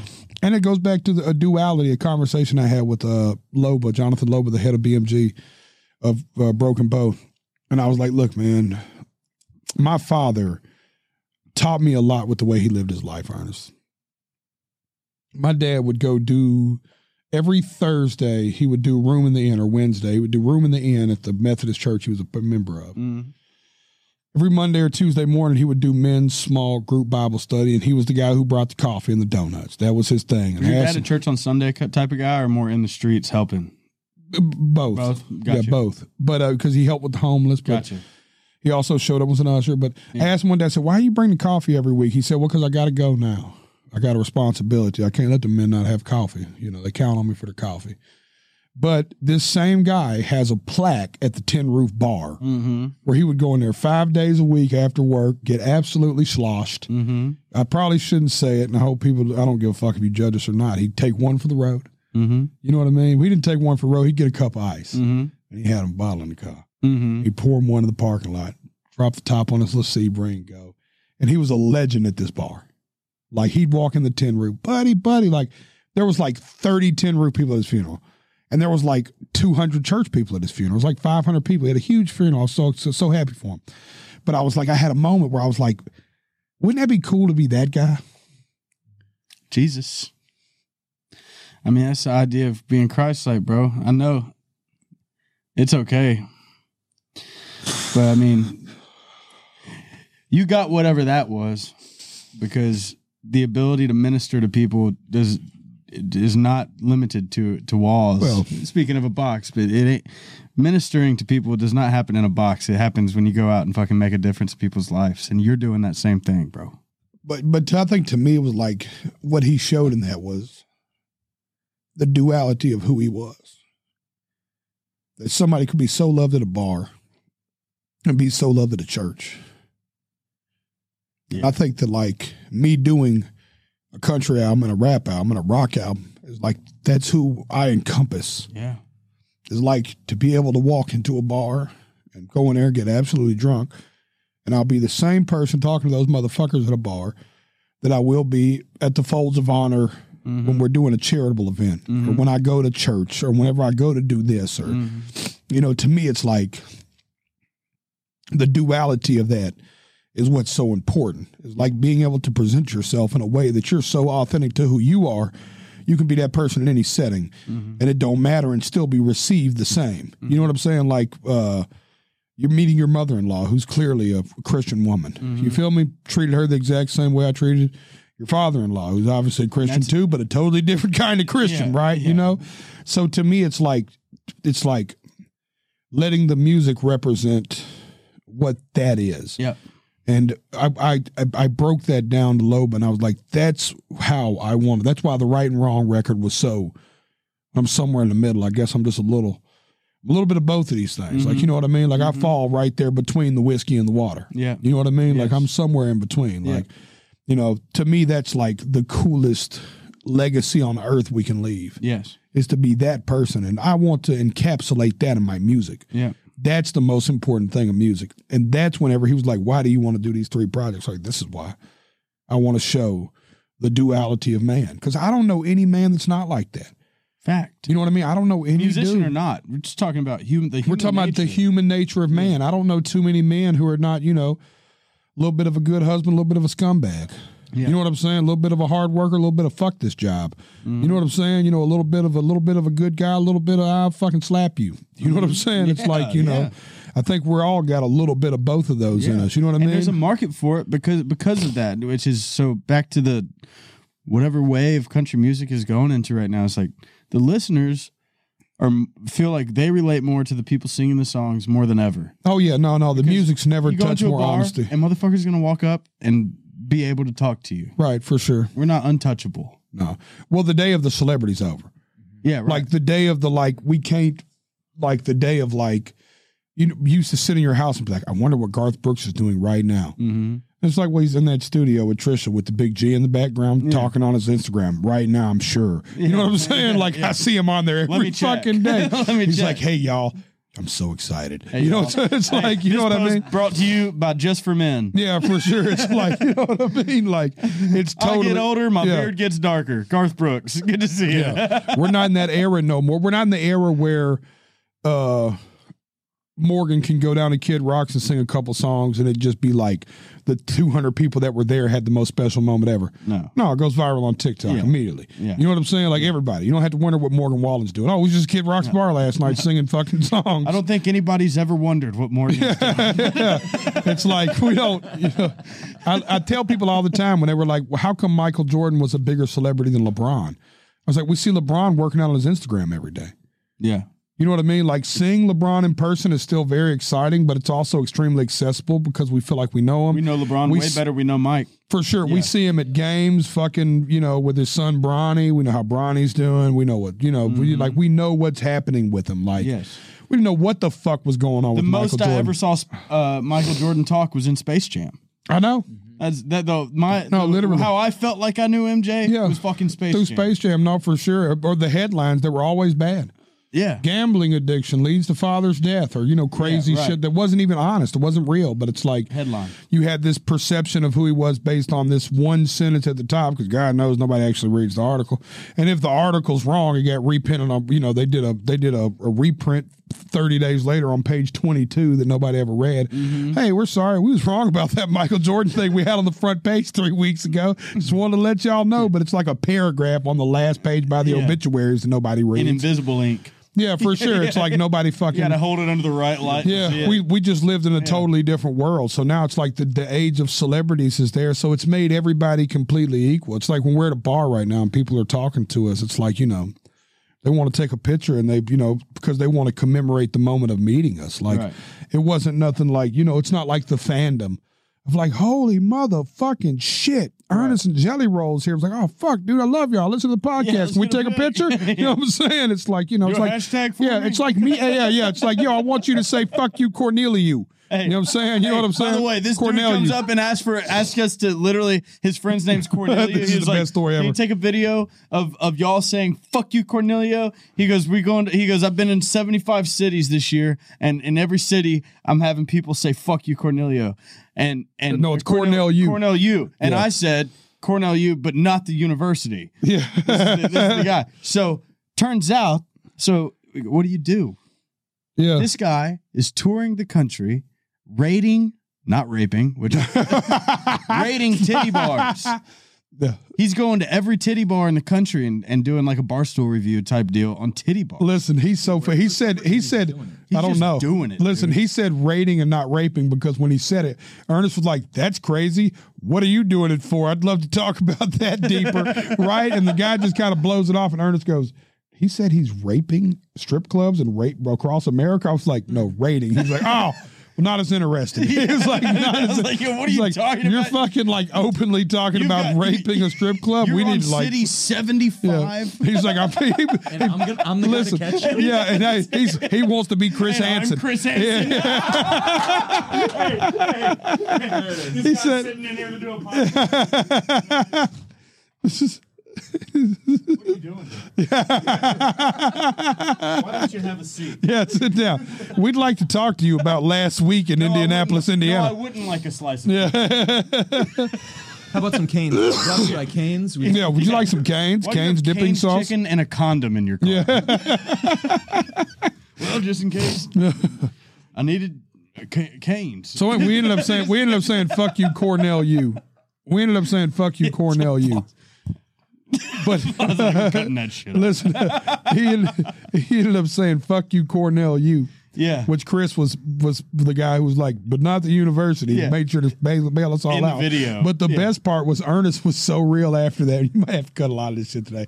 Ernest goes, whew, well, I'm glad we stated clearly about that. Y'all know Cornell used a black college, right? Yeah. He was like, that's the last thing 4 white guys needed to be screaming at a camera in a bar that are all associated with country music. Yeah, like, fuck you, Cornell, you. You know That's what why I'm Chris Young saying? said, not university.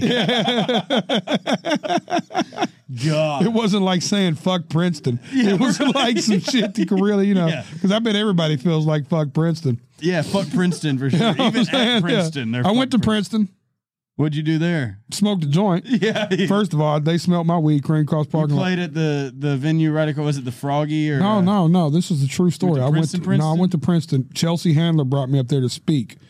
She hot in the- person? She's adorable, right? Outside of being physically attractive for her No, I age. know she's sweet. Yeah, I just no, wondered but if, she like, is she's hot in person. she'll be here next week. We'll go see her if you want to. Love that. Okay. So she's we'll go. That's my girl, dude. I love Chelsea Handler, dude. That's my Yeah, my she's- bitch. Me and my wife just I adore miss her. her show. I used to watch her show. Oh, dude, she's the goat. She's been doing Ellen shit lately. Yeah. Let me tell you a story that I don't know Abusing if I her can staff? tell. Fucking, she we're doing a TV show that Chelsea Handler's producing. We're in production now. Oh shit. I don't know if I'm allowed to talk about You it. and your I don't wife? care. Yeah. Oh fuck. Yeah. When I hung out with her for the Netflix special, we just got really cool. And she was like, look, I'm interested in like telling your story. I think it hasn't been told right. Let me tell it. You know, I'll put my name on it and I'll go to bat for you with the network. And she Oh, that's did. And we amazing. signed a deal with Universal Peacock. Let's go, dude. Yeah.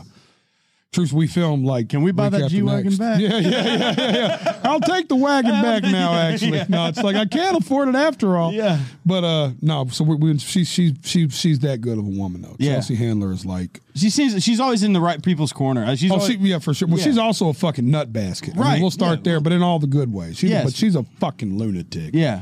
She's one of Fucking us. lunatic. Yeah, for sure. Yeah. She's as white trash as we are. Yeah. 100%. Yeah.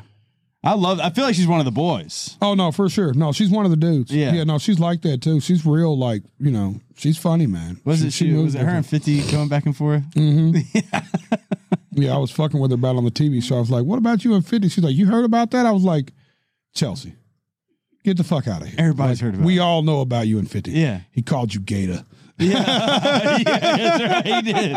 Hey, speaking of 50, how about, do you remember him and the Floyd beef, bro? He said, what'd he say? I'll do something. If you can read 2 pages out of a Harry Potter book, I fucking donate $500,000 to a charity of your choice. Fuck the bucket. Yeah, Bucket. yeah, that's ALS. Yeah, I was that was doing the ALS bucket challenge. Yeah, he said, if you Yeah, can read 2 if pages you can out of a read 2 Harry pages, I'll donate $500,000. He said, listen, I talked to Jimmy Fallon. I talked to Jimmy Kimmel. He said we could do it on his show. We know you can't read the Harry Potter book. We're going to let you do it on Cat in the Hat. Come on now, boy. He lit Floyd up, dog. Floyd never did it. No, fuck no. But boy, I tell you, Damn. boy. Damn. I like them. Did you ever have any like you've had rap beef, haven't you? Like, have you ever had rap beef turn physical? I've had a lot of physical problems, but it was not rap beef. It was just rap related. Exterior, yeah. Yeah, it was like, Extracurricular rap you know what it beef. really was in the early days when we were doing these club shows. These local promoters would put like 20 acts on them. And the problem with that is you're dealing with like 20 egos. And each ego has about 8 people there with them. 8 to 10 people there with them. Yeah. Everybody feels entitled to stage time.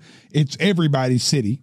All 20 are locals, so this is my city, motherfucker. You know, you deal with that shit, and then you're just like sleeping in the back of a van, just like, dude, we're just trying to get out of here before 5 a.m. Yeah. Like, we don't want no problem. We just want to like perform as soon as possible and leave. Right. You know what I'm saying? Like, like, let's not let that. And the problem is, it always falls on the artist. Yeah. So it's like we quit doing openers because of that. Because you go to the booking agent, and it don't matter if you put it in your contract, no more than 3 openers. They're going to do 7. You know what I mean? And for rap specifically, yeah, For sure. Country's And pretty no. tight on that shit. Well, you know why though? It's a closed genre. Yeah, It's like we needed locals to sell tickets. yeah, right. And then you have local buy-ons with shady promoters where Yeah, everything in the right. country, like the cool thing about the country business is you can have one song that's not even doing good and you'll have a booking agent. Yeah, right. You can literally, that's the craziest shit to me in the world, dog. You can have one mediocre song that's flopping and you will still have some dude at fucking William Morris that's your guy that's fighting for you to Thanks, open Austin. up. Yeah, you know what I'm saying? That's like fighting for you to open up for Russell Dickerson. You know what I'm saying? Like, right. you know, he's like fighting to get you on any lineup he can. I love Russell Dickerson, by the way. right. But he's fighting to get you on a lineup. Yeah. So it's like, you know, this dude is like laying a different foundation for you. Where in the hip hop world, you're like booking shows off Facebook. Yeah, right. Like we were literally posting, if you want Jelly Roll in your town, send a message. And then we're like booking it ourselves by like street dudes who are trying to do a flip. Right. So they're like, all right, we can rent the club for $1,000.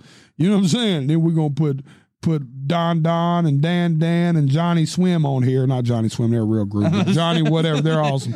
I like Johnny don't Swim. throw Johnny into this. Yeah, I love Johnny Swim. But it's like, you know, we're going to put these people on the acts, right? You know, we got fucking White Boy Mac on the act and fucking, you know, whatever. And you're like, cool.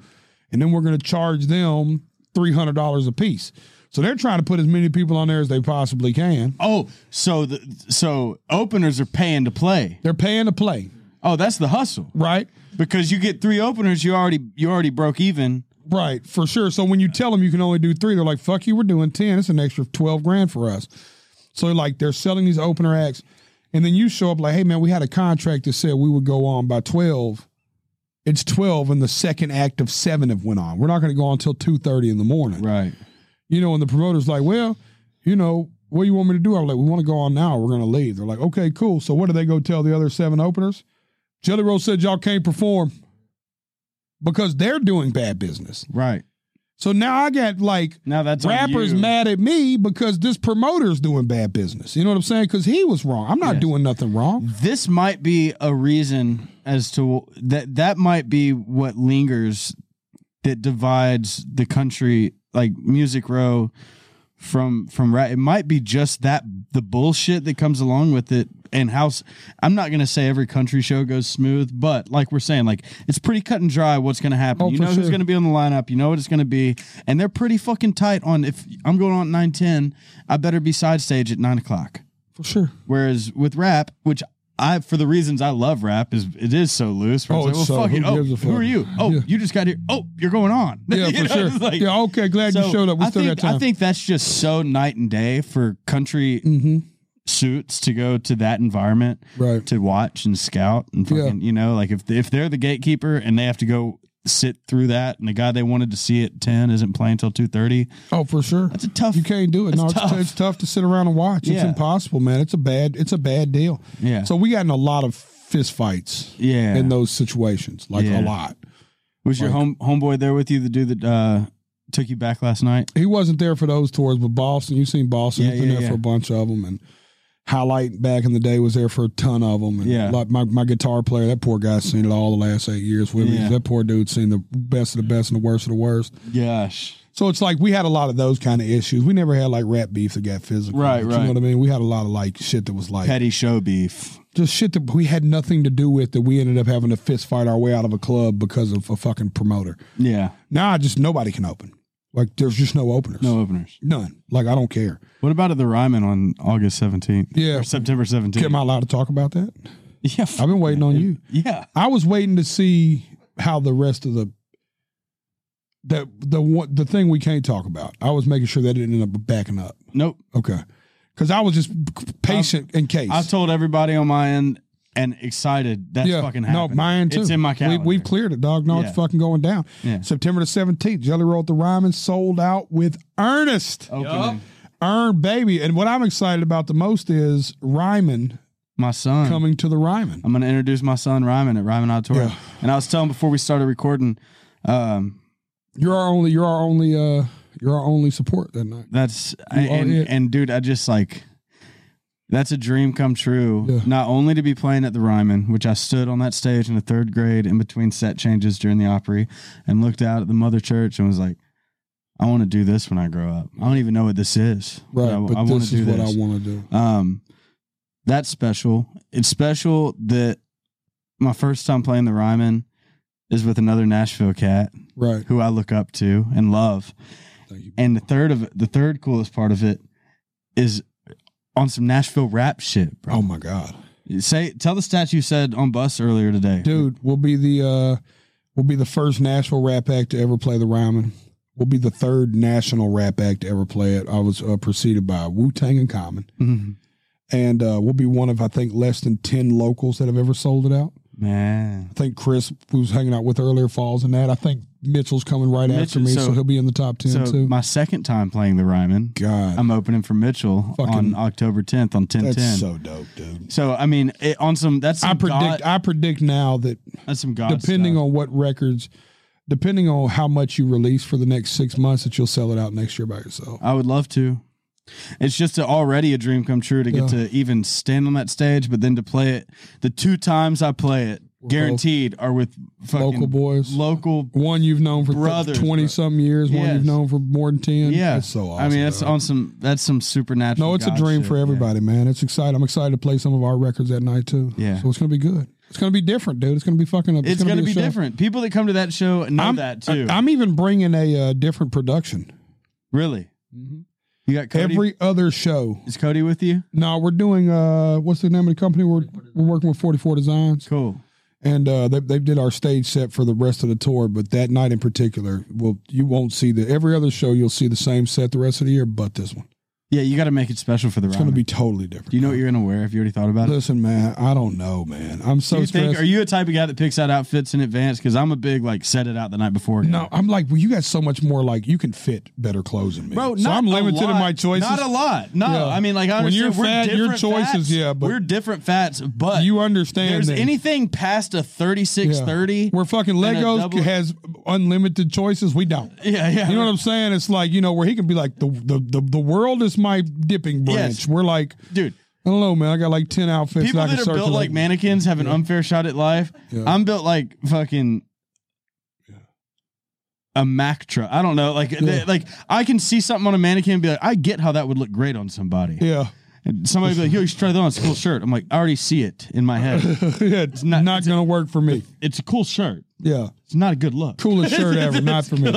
Cool shirt. Yeah. But I decided this summer, especially all the outdoor festivals I'm playing, dude, I'm wearing wife beaters. It's a fucking tank, I love that you did that. Top summer for me. No, I loved it. I started to shave my beard off last night. Spur of the moment. It's always spur of the moment. There's never like a long plan before I shave my beard, but it was just getting really itchy and annoying. So I went and did the first strip with the Manscaped 3.0 and the trimmer. It was great. 4.0. So I went ahead and made the first little run through at the beard with the Lawnmower 4.0, by the way, Manscaped. And it looked good. I did one and I was like, okay, we're making progress. We're committed now because I see skin. I haven't seen skin since the March or whatever of last year. And I go for it. And I do the other one. I was like, haha, this would be funny, little goatee, sideburns. And then I looked at it, threw these shades on, looked in the mirror. I said, I have to go. I need to listen to the Marshall Tucker band like right now, dude. I immediately edged up the chops over here and kind of like tiptoed in to the den. So there was like a full body mirror. I could like get the whole perspective. Anyways, fell in love with it. I was going to go all the way off and just do a mustache, and I just don't like it that much to where I'm just going to deal with a little itch. And I don't know if we're going to keep it. I love that. I love that when you showed up at the studio today, you had it on like a fucking unbuttoned, just completely unbuttoned. Putting a shirt on is not going to hide my gut. Yeah, for sure. Why not just let it breathe? Yeah, I feel for like sure. Let it get some air. I'm not going to put a t-shirt on. And what was funny about that to me was you wasn't like, you were like out. Yeah. Like that's what you were wearing. Like, oh yeah, it wasn't like in your driveway. Like I wasn't your only stop that day. I think I was your last stop. Like you had been moving the whole day. That is how you left the house. Like no, I can imagine you walked into gas stations like that. You went somewhere and grabbed a drink like that. Yes. You walked into other writing sessions like that. Yes. Like you went to Walmart possibly like that. Yeah. If you see me with my shirt unbuttoned, it started unbuttoned. Yeah. No, for sure. You didn't just gradually throughout the day let it go. I was like, yeah, no, he just doesn't give a fuck right now. Yeah. Yeah. So I got pulled over for driving without a shirt once. That's illegal. So first of all, it's funny because if I'm talking to a cop at 5:30 in the morning, it's all bad. Except now that I have a kid, I took him out for a 5 a.m. drive. Normally it's like midnight, but Delaney and me swap shifts. So I get up at 5 and Ryman's like not going down. So I throw him in the truck, and we're just going to take a cruise. And it was like right about sunrise time. And I think you had just tweeted beautiful morning in Nashville. And so I knew that you were on shift, and I was already like down near Broadway. So I hit him and I was like, yo, where you at? And he told me like words. So I saw it, put it in the phone. And I was like, it was only like 5 minutes. So I head that way and I see a patrol car take a left at a light. And I was like, I took a picture of it. I was like, this is you. And before I could even respond, I guess he saw me in his deal and he hit the U-turn. First of all, automatic anxiety attack. I know the guy. Like if that wasn't him, I might have fucked up. That dude turned around and was like, this better be Blas.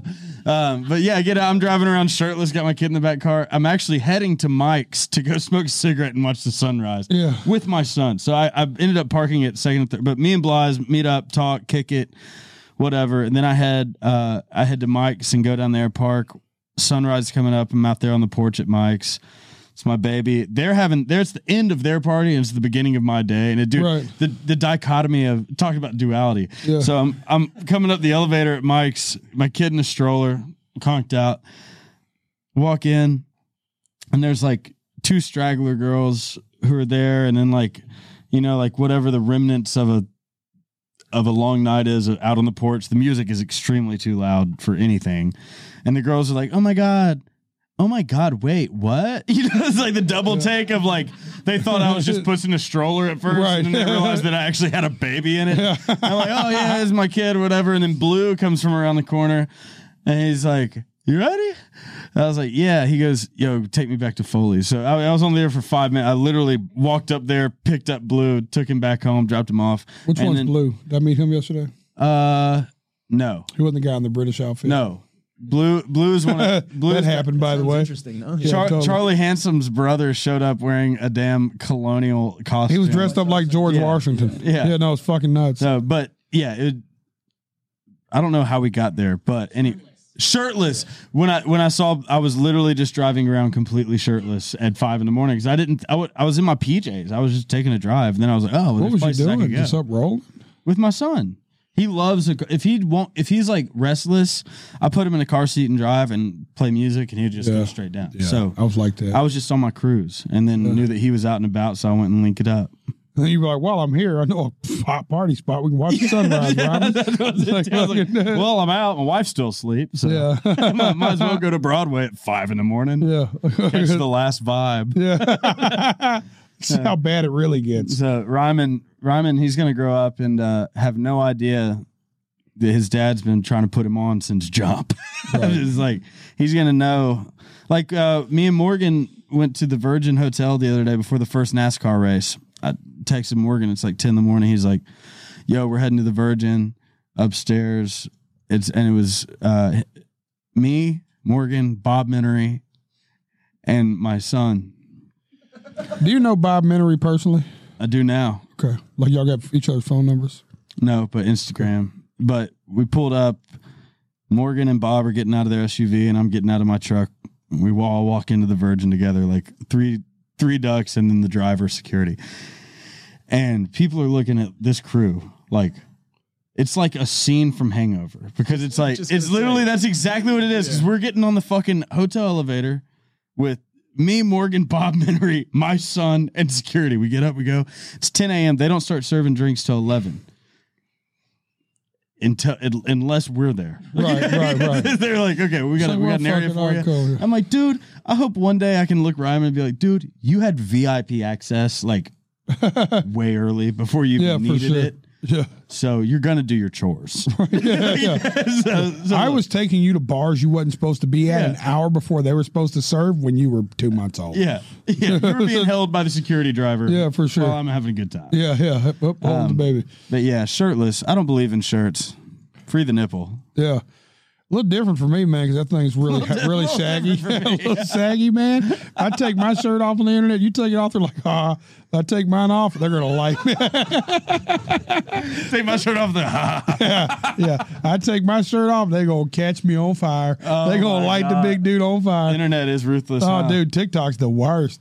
TikTok don't give TikTok and Twitter are both like, oh, dude. They don't care. Like, they're willing to tell somebody to kill themselves and hope they do. No, for sure. And then if they do, they'll joke about that. No, for sure. Like TikTok is so ruthless. No, it's the worst. Twitter's bad, but TikTok's the worst. Because Twitter, there's a little bit of a backlog where I can go see who you are and figure you out. TikTok user number 776972345762110. Zero posts, zero thumbs, zero likes. It's like you could be like, dude, I'm having a rough day. TikTok. I just need somebody to. I just needed to vent this. My grandmother died, and somebody's like, "Old bitch deserved it. Kill yourself now, fat ass." Yeah, and you're like, "What? What? Like, what kind of human is sitting at home?" Dude, that's what I'm saying. Like, That's what I'm saying. Yeah, bring him on the pod. But that's the other thing too. It's like for those examples, there's a reason they're not showing their face. Oh yeah, and it's not because they're somebody. Here's my deal though. Saying Even like from an anonymous standpoint, like what a dirty spirit you have to be Ugly. to like comment on a stranger's post Yeah. about that. Like it was so much easier for you to just scroll. You took the Like time. you had to maliciously be such a fucking evil-hearted human to stop on that post, click the comment button, think of the meanest thing you could think of, type it out, and sin. hit send. Like you are the fucking scum of the earth. Yes. Can we use that clip? Yeah. Can we use make sure that clip's one we post on TikTok? Yeah. If you're the guy on TikTok who does that, like that is the worst kind of human that They exists exist on Instagram planet too, Earth. and they're on every social media platform. Way more on TikTok. Though. Yeah, of course. They are fucking running TikTok. The people Yeah. who just like my daughter she had a tooth thing when she was a kid where I saw you talking about this. I got my tooth pulled down with the chain. I didn't have a front tooth for 3.5 years. And it was all fucked up. Oh, dude, so go ahead. you get I it. saw you So, going on that. she had a tooth that came in that because her baby tooth wouldn't get out at all. We couldn't get it removed. It was stuck. They didn't know what to do. The other tooth automatically shifted over. They had to surgically remove the baby tooth. Yep. The other tooth had shifted over.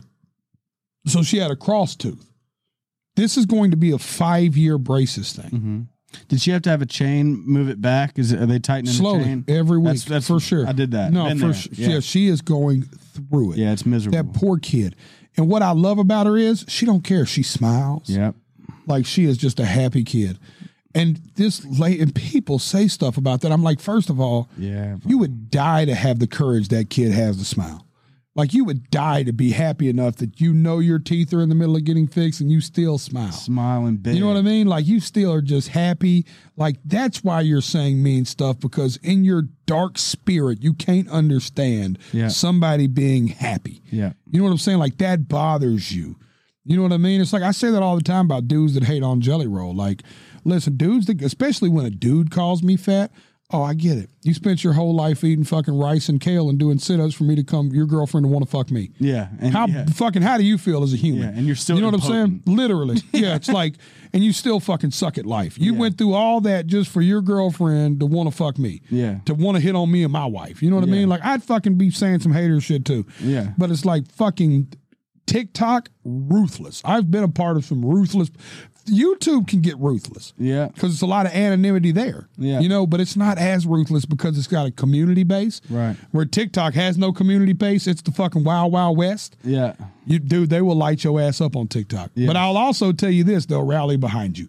For every person who says fuck you, it's 30 people who tell them to go fuck them. Yes. You know what I'm saying? And that's Yes. awesome.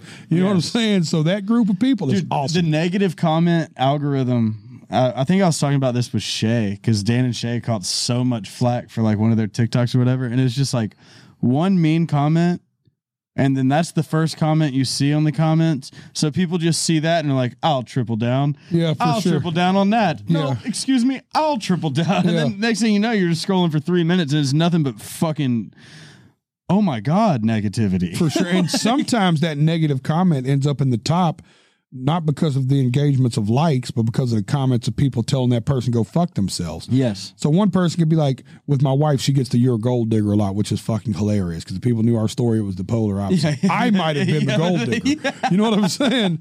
But it's like the wife is like, you know, like, "You're a gold digger," and it'll be like 70 comments of people like, "Fuck your mom. They've been together for 5 years. He was dead broke when he met her, you dumbass bitch."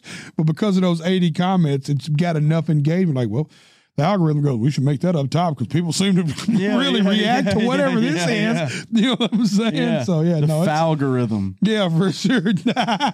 Yes, the algorithm. The algorithm. Yeah, no, dude, it's fucking TikTok is a fucking ruthless spot, dog. Gosh. You're crushing on there though. Cheers to that. Hit or miss. Hit or miss. TikTok. the That's what I love crazy about thing. TikTok.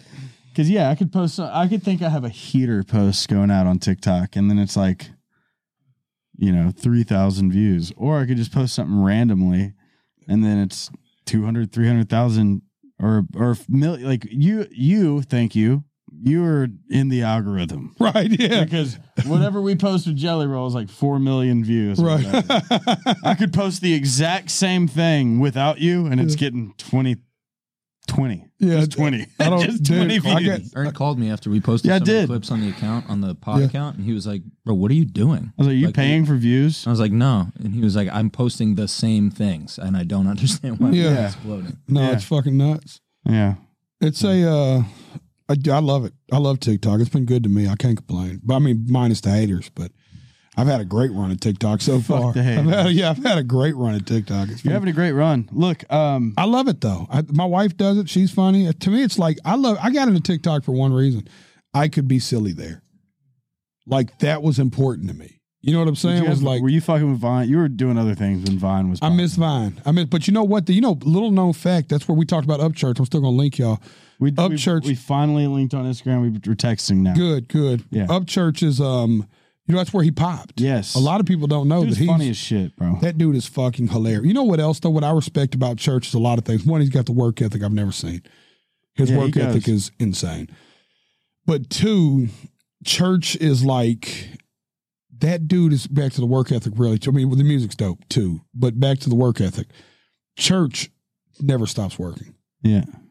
I just won't post for a long amount of time just because of my own mental health stuff, you know? Dude, if Church don't post, I worry about his mental health. Yeah. Like that dude's posting religiously. Yeah. Every platform, every day, all day, constantly, updates. And speaking constantly, candidly at all about time. He'll have everything. 53 story long on his Instagram. and all And of I'm them. tuned in. That's why I was with some of his people at whatever that festival was I played a few weeks ago. Tailgates and Tall Boys. Tailgates and Tall Boys. And some of his homies came up and was like, yo, you got to meet Church. We're doing dabs. This is the dab people or whatever. The Dabby Brothers. That's right. That's my boys. And so we finally got linked on Instagram, and I'd responded to several of his stories to no avail. And then he was like, holy shit, I didn't know you'd been like hitting me up. What up, Skin? He was like, yeah, we got to kick it because look, me and him talk about not having the same audience and me having fans that would not like him and vice versa. Right. I don't give a fuck about that. I Right. think dude's talented and funny and a good hang. sure. And I haven't hung with him yet. I Right, already want to right. hang out with him. For sure. Yeah. No, great guy. But he was Vine. He Vine. Yeah. And once it started working, when he sticks to stuff, dog, I'd give anything to have his confidence to constantly. Yeah. It's my mental health shit, but I get in that phone for about a week and go strong, and then I'll be like, man, I just did not have the aptitude to do this for another day. Yeah. So I know if you want to go listen to the mental health talk, go back and bust in with the boys and listen to the back 15, 20 minutes of that. But for this, like your mental health episodes, everybody's are different, but mine is kind of in the same realm of just shutting down and shutting off. Like, do you go into a sad depressive or angry depressive state? More sad these days. Back to anger management, we were joking about that earlier, but I dealt with my anger. In 2016, 17, I had an incident that I don't like to recap, but it wasn't hitting a woman. Let's start there. But I put my hands on somebody that I shouldn't have put my hands on. And I was just infuriated. And in hindsight, the juice wasn't worth the squeeze. The crime wasn't worth the punishment. I just flashed out. And then I had a moment of recounting because I lost this relationship with this person for a long, never got it back really. They said they forgave me after I went through therapy about it. You know what I mean? But this man is still just like, he won't fuck with me though. Mm. So it's like, it's cool that you forgive me and that's peaceful. But the fact I can still never get you on the phone again kind of bothers me. Yeah. You know what I mean? And I had a moment where I was like, I don't want to be that guy. I started thinking about how many times I flashed out like that. Yeah. Like moments where you don't realize, where I would just get mad and then next thing I know, I'm physically grabbing somebody or something. Like, Right. you know, I talked with my hands and On site. just didn't even think about Yeah. it. You know what I mean? Like, didn't even like, I was like, I don't want to be that guy. So I really worked on that hard the last 3 years to the point now where it's almost the opposite problem. Like now you've got to really round me up. Like I'm so zen now. It's like I'm so just refuse to be like angry. Like, like I've made a decision to myself that I'll never let you get me mad enough to punch you again. Like you have to be really wanting to fight me. Like you have to be standing to over shoot me, at me to calling get me. yeah. You got to be standing over me, calling me a bitch Yeah. for me to put my hands on you now. Yeah. Where back in the day, you could have just said something I interpreted as slick that wasn't even slick. Yeah. And I'd be like, you want to go outside, motherfucker? You know what I'm saying? Because I was always fat. I was always insecure. I always thought people looked at me like some fat dude that couldn't fight or, you know what I mean? Like I just go back to my childhood moments of like chip on your people shoulder picking on me. was Just a a chip little on. bit, yeah. It was the little man syndrome, but for fat people. Yeah. You know, I'm not big, I'm fat. There's a difference. I'm not like a big dude. It's like, oh, you know, like I'm a fat dude. Yeah. And I think little dudes, or not little dudes, but smaller dudes look at me like, oh, I whooped the shit out of that fat motherfucker. He ain't got nothing in him.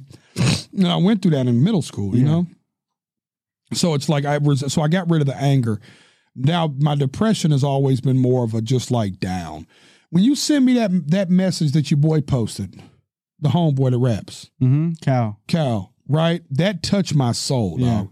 Like I have days where like he said, just hitting unsubscribe to an email was rough. Yeah. Too Like, much to handle to even go. dude, it's like, dog, like Don knows it. He works for me. It's like, dude, I'll go weeks where Don just can't get me on the phone, dog. You know what I'm saying? And I'm just sitting there like, and nobody knows why. They think I'm just off golfing or something. You know what I mean? And I might be. Yeah. But I don't want to deal with it right now, man. You know what I mean? Like I just don't. Even if it's nothing, just I'd rather not deal with it. Rather not deal with it. Yeah. Yeah, I feel that. I mean, the ability to have a conversation about it, is already 10 yards down the road than somebody who's not willing to have a conversation about it. I also think that it's different. Taylor's right when he's saying that everybody goes through it, but there are levels to this shit. Oh, yeah. Where like, yes, people have bad days, but like sometimes people have bad years, like consecutive, like bad, like, and it's not even, it's unfair. Biological things. Yeah, sure. And chemical things, because like Delaney, and she'd say the same thing. Delaney really deals with anxiety and depression and always has. That's like me and her joke about postpartum depression. She had prepartum depression. You know, it's like but I can't tell, it's just depression. So I think that the best thing people can do to forward any kind of help for anybody at all levels of whatever depression or mental illness is literally conversation. Right. Because even if somebody's not going to want to talk because they're in the middle of it, something will resonate in the back of the head that there is one other person that is willing to talk about it. Right.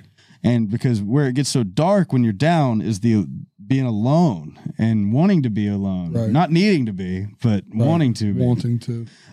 So I just hope for anybody that's listening, feel free to like message if you're going through shit like this. I'm willing to hear you out or whatever, because I know that with extreme high, like for creative people like myself and you too, the extreme highs are great, but the lows are extreme as well. Higher we fly, the harder Counselor we fall. at Cumberland Heights drew it out on a whiteboard for me. He was like, what you're dealing with is this. It was like, I was prescribed antidepressants because he was like, the antidepressants will make your swings more like this. Right. Now I don't take those. I smoke weed and fucking whatever. Holistically medicate, Yes. which is cool. But too. I get it. I mean, if people are I personally am not an antidepressant guy, but there are people that don't need to be ashamed to take antidepressants.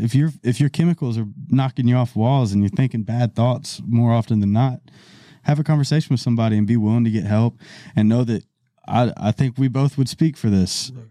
You're not alone. You're definitely not alone. Taylor's gone through it. There's men that are not afraid to admit that we go through shit. And there's people on the other side of this camera that I know have gone through shit and are going through shit and fight it 24/7. Yeah. It's interesting too, because what I tell people is it doesn't always, or seldom is it even triggered by something. Yeah, It's not like there's an event that makes me be like, oh, that depresses me. Like, yeah, you just wake up. I just wake up on a fucking sunny and 70-degree day that I'm supposed to do a bunch of productive shit, and I'm just like, I don't want to deal with that today. Yeah, and you know what I'm saying? Like, I the just quick don't wanna fix deal is like, with well, go outside and take a deep breath and for sure. and think about the little things you have. Yeah, but fuck no. Right, Yeah, for sure. think about all the good things. That's Delaney and I talk about all the time, where it's like somebody to be like, well, look around, your life is so good. Right. Yeah, but my life is actually in here. Like, I understand that, like, my scenario. And that's also very subjective. Yeah. I argue that point with people all the time Yeah. is that what are you gauging good? Mm-hmm. Like, what is success to you? Like, what is happiness to you? Like, what is, like, we're talking about very subjective words here. So, like, don't look at me and tell me what I got. Right. You know what I mean? Like, you don't fucking know anything about what I consider good. About what you think I have. Yeah, for sure. Like, if you think this is what I think's good, I'll burn this motherfucker down. You know what I'm saying? Like, I don't give a fuck about this.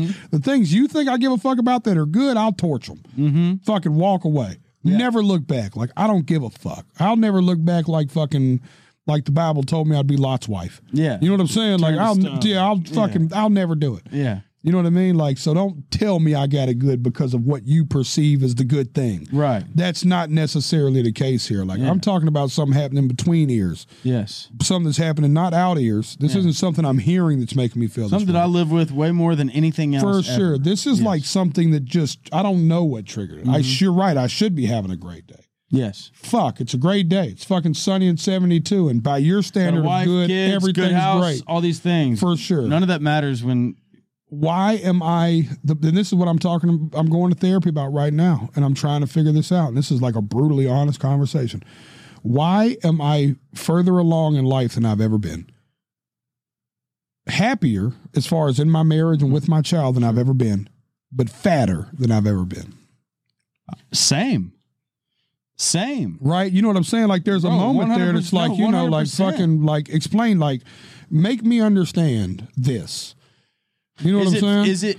And maybe I'm projecting my own excuse for what it is, but like I was talking about earlier on bussing, there was a point in my life where I was in great shape, but I didn't believe I was. I thought I was fat. Right. Now I know I'm fat, but I'm comfortable with it. Right, And so I'm exactly. wondering if being comfortable because everything else is going fine, where it's like, fuck, I got where I am not because I'm skinny. Right, for sure. So I'm happy being this. I think there's a piece of that because it's like, I definitely couldn't be like, if I wasn't dealing with success and the level of which I'm dealing with it, which is a minute level, but once again, subjective. I think it's a lot. But I have friends who look at my success. Yeah. It's a lot. But I have a friend who I have friends though, that we both have friends. When people say, dude, you're famous, Ernest, you're famous. You're like, no, hold on. Yeah. I've got friends that are famous. Right. I'm not fucking famous. You know what I'm saying? Like, famous friends. yeah. You know what I'm saying? Like, I got friends that can't go to Walmart. Yes, right. I am fucking okay. I just got people that fuck with me and I fuck with them back. I got dudes that can't leave a crib. Yes. You know, so don't call me famous. But it's like, but I think but if I wasn't having a minute amount of success, like, would I be more focused on it? Like, is it less of a, like, I don't give a fuck what you think about me or how I look. You know what I mean? Like, is it a fuck it factor there? Yeah. I don't know. Yeah. But it's something I'm trying to figure out. That's and I a want to great figure point, out, because though. I also want to, I want to figure it out. Whatever. Yeah. I don't want to be fucking this fat forever. So I got to figure it out. Yeah. And it goes back to what made me trigger that post was I was up on my True Jelly Roll schedule like 6 a.m. I wrote it at 6 and posted when I woke up. But I was looking at pictures and videos from over the years. I don't know why I put myself down that wormhole of I've misery. done that same thing, bro. Right? It'll fuck your whole shit up. It's never good, never healthy for me at least. Especially at 4 a.m. Yeah, for sure. And I was like, it was where my mind was at that moment. Yeah. But I was like, man, I was seeing videos of me whenever I was like smaller and just looked really jovial. Of course, I'm filming myself for Instagram, so obviously I'm showing the better side of me. Nobody sees me on Instagram having the meltdown, right? Yeah, you know what I'm saying? course. You know, but it's like, I'm looking at that and I'm like, I don't understand. Like, I don't have half the confidence to be that dude in my Instagram camera right now. Like, I don't have a quarter of the confidence that dude had 4 years ago. And then I started looking at pictures, and you can literally watch me get really fat, get skinny. Get really fat, get skinny. Get really fat. That's where I'm stuck at now. Yeah. You know what I'm saying? Yeah. So it's like, but if history repeats itself in the next year, I'll get fucking skinny. Yeah. But it's like at some point in time, I want to pick the healthy one and stay there. Yeah, and You know what I'm saying? healthy's the reason too, like, because like the physical like look appearance thing of it for me is out the window. Where it's like I don't give a fuck. I'll be the shirtless guy at any function, obviously. Right. Now, but I would like to fucking be able to be active with my kid when he's older and running around. Well, I'd just like to see my dick. Yeah, that's You know what I'm saying? Like, I'll God, look it'd at be it for you. great. Yeah. If somebody It's has still to. It's going to take some fishing. You know what I'm saying? For sure. Taking a piss these days is a chore. You know what I'm saying? Fuck, Taking a piss these days is taking a chance. yeah, for sure. Yeah. I might just let it dribble. Yeah. You know what I'm saying? It might just fucking just stand over the commode and just let it, however it comes out, it'll figure itself out. You know what I'm saying? I'm not every time. you You just take piss in the 30 shower. showers a day. I know I drink 2 gallons of water. It's fucking, it's fucking so much easier Yeah. than fishing my dick out in the commode. Yeah. Fucking all reaching around. It's got to be there. Up, hold on. Yeah. Oh, here we go. Which leads me, That's it. if you don't have a bidet, Yeah, for sure. a bidet is the best thing. Look, You got a bidet? I do, and I sold him on a No. bidet. I sold Hardy on a bidet. Mid-podcast, I was telling them that bidets have changed my life because nobody needs to do all this standing up and trying to grab your ass You cheeks, spread never it to get wipe there. it. I've never got there And good. I throw a fucking goddamn, I just turn the knob, and Blas has exactly what I have. You turn the knob, and it's the difference between sitting there without a friend and then having a friend. It's just, Listen, how did you line it up? I'm sitting there on the toilet, and I just twist No, the I'm knob. saying, how did you figure out the exact spot the asshole was? It sends it right to your. It has. I What guess, I'm saying is it because I'm a assumes big the guy and I'm average sitting different on this your commode, asshole length. how do I know it's Okay, not? You might be taking up more space on top of the toilet. Your asshole's right where it was when you were a child. So Okay. you're gonna sit there. Yeah, your asshole doesn't go further up or down to your dude. And they set that thing up to where you're guaranteed it's gonna be within a centimeter or two of right in the center of your asshole. So all you might have to do is just a little shift. Yeah. And that's a fun part because then you get to run it. Oh, dude, listen. Next thing I know, listen. next thing I know, I'm riding a water stream out of my toilet. But You're over here. Oh, yeah, fuck. Can you buy them? Are they for sale? Where are they at? you can, yeah, No. dude wipes. It's dude wipes, and it's what is it, $100, something like that. You, easy install. You never wipe again. You don't want to. You go to public restrooms and be like, Do you feel wet afterwards? no, No way. no, dude. And I doubled down with the baby wipe. you can double down if you want, but I'll tell you what. Baby wipes are important, dude, because Struggle says this all the time, and it's weird to say, but it's real. You can wipe your ass 1,000 times with regular TP. You hit that baby wipe one time, and I promise you, you're still going to see something. Yes, yes. Some baby wipes are get good. it. I wiped my ass with that dude wipe earlier. It was But pretty look, sensational. Look, bro, you're gonna get a bidet, and you're gonna thank Today, because- on the way home. Yeah, because everybody sure. I've told to get one gets one, and life changes. And here's a feature that I didn't know happened. God, I wish I'd have had his shit at your I had- house yesterday. I had that would have been trouble- such a cool discovery.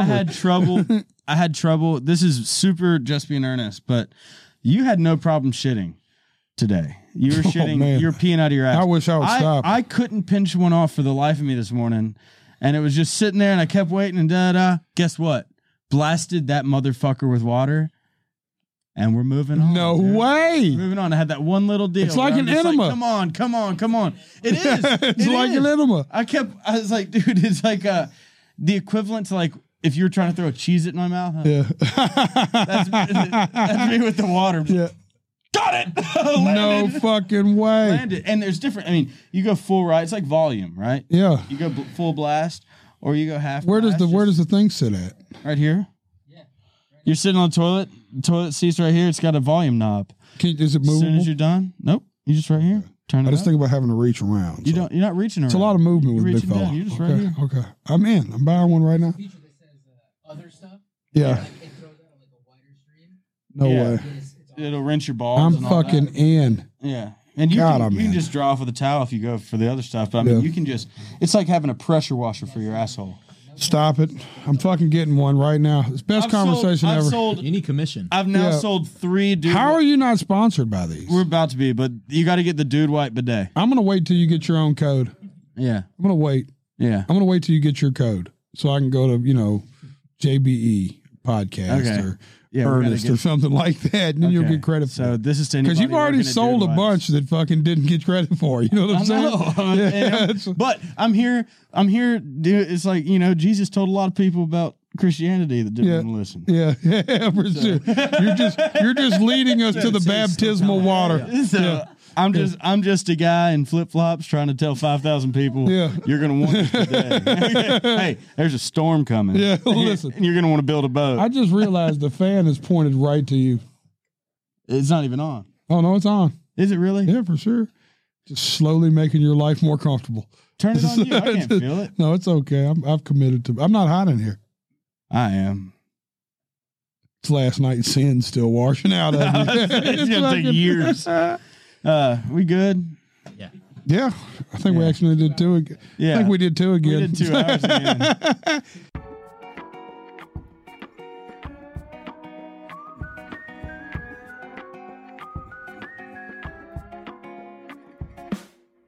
Just being earnest. Just being earnest. Just being earnest. Just being earnest.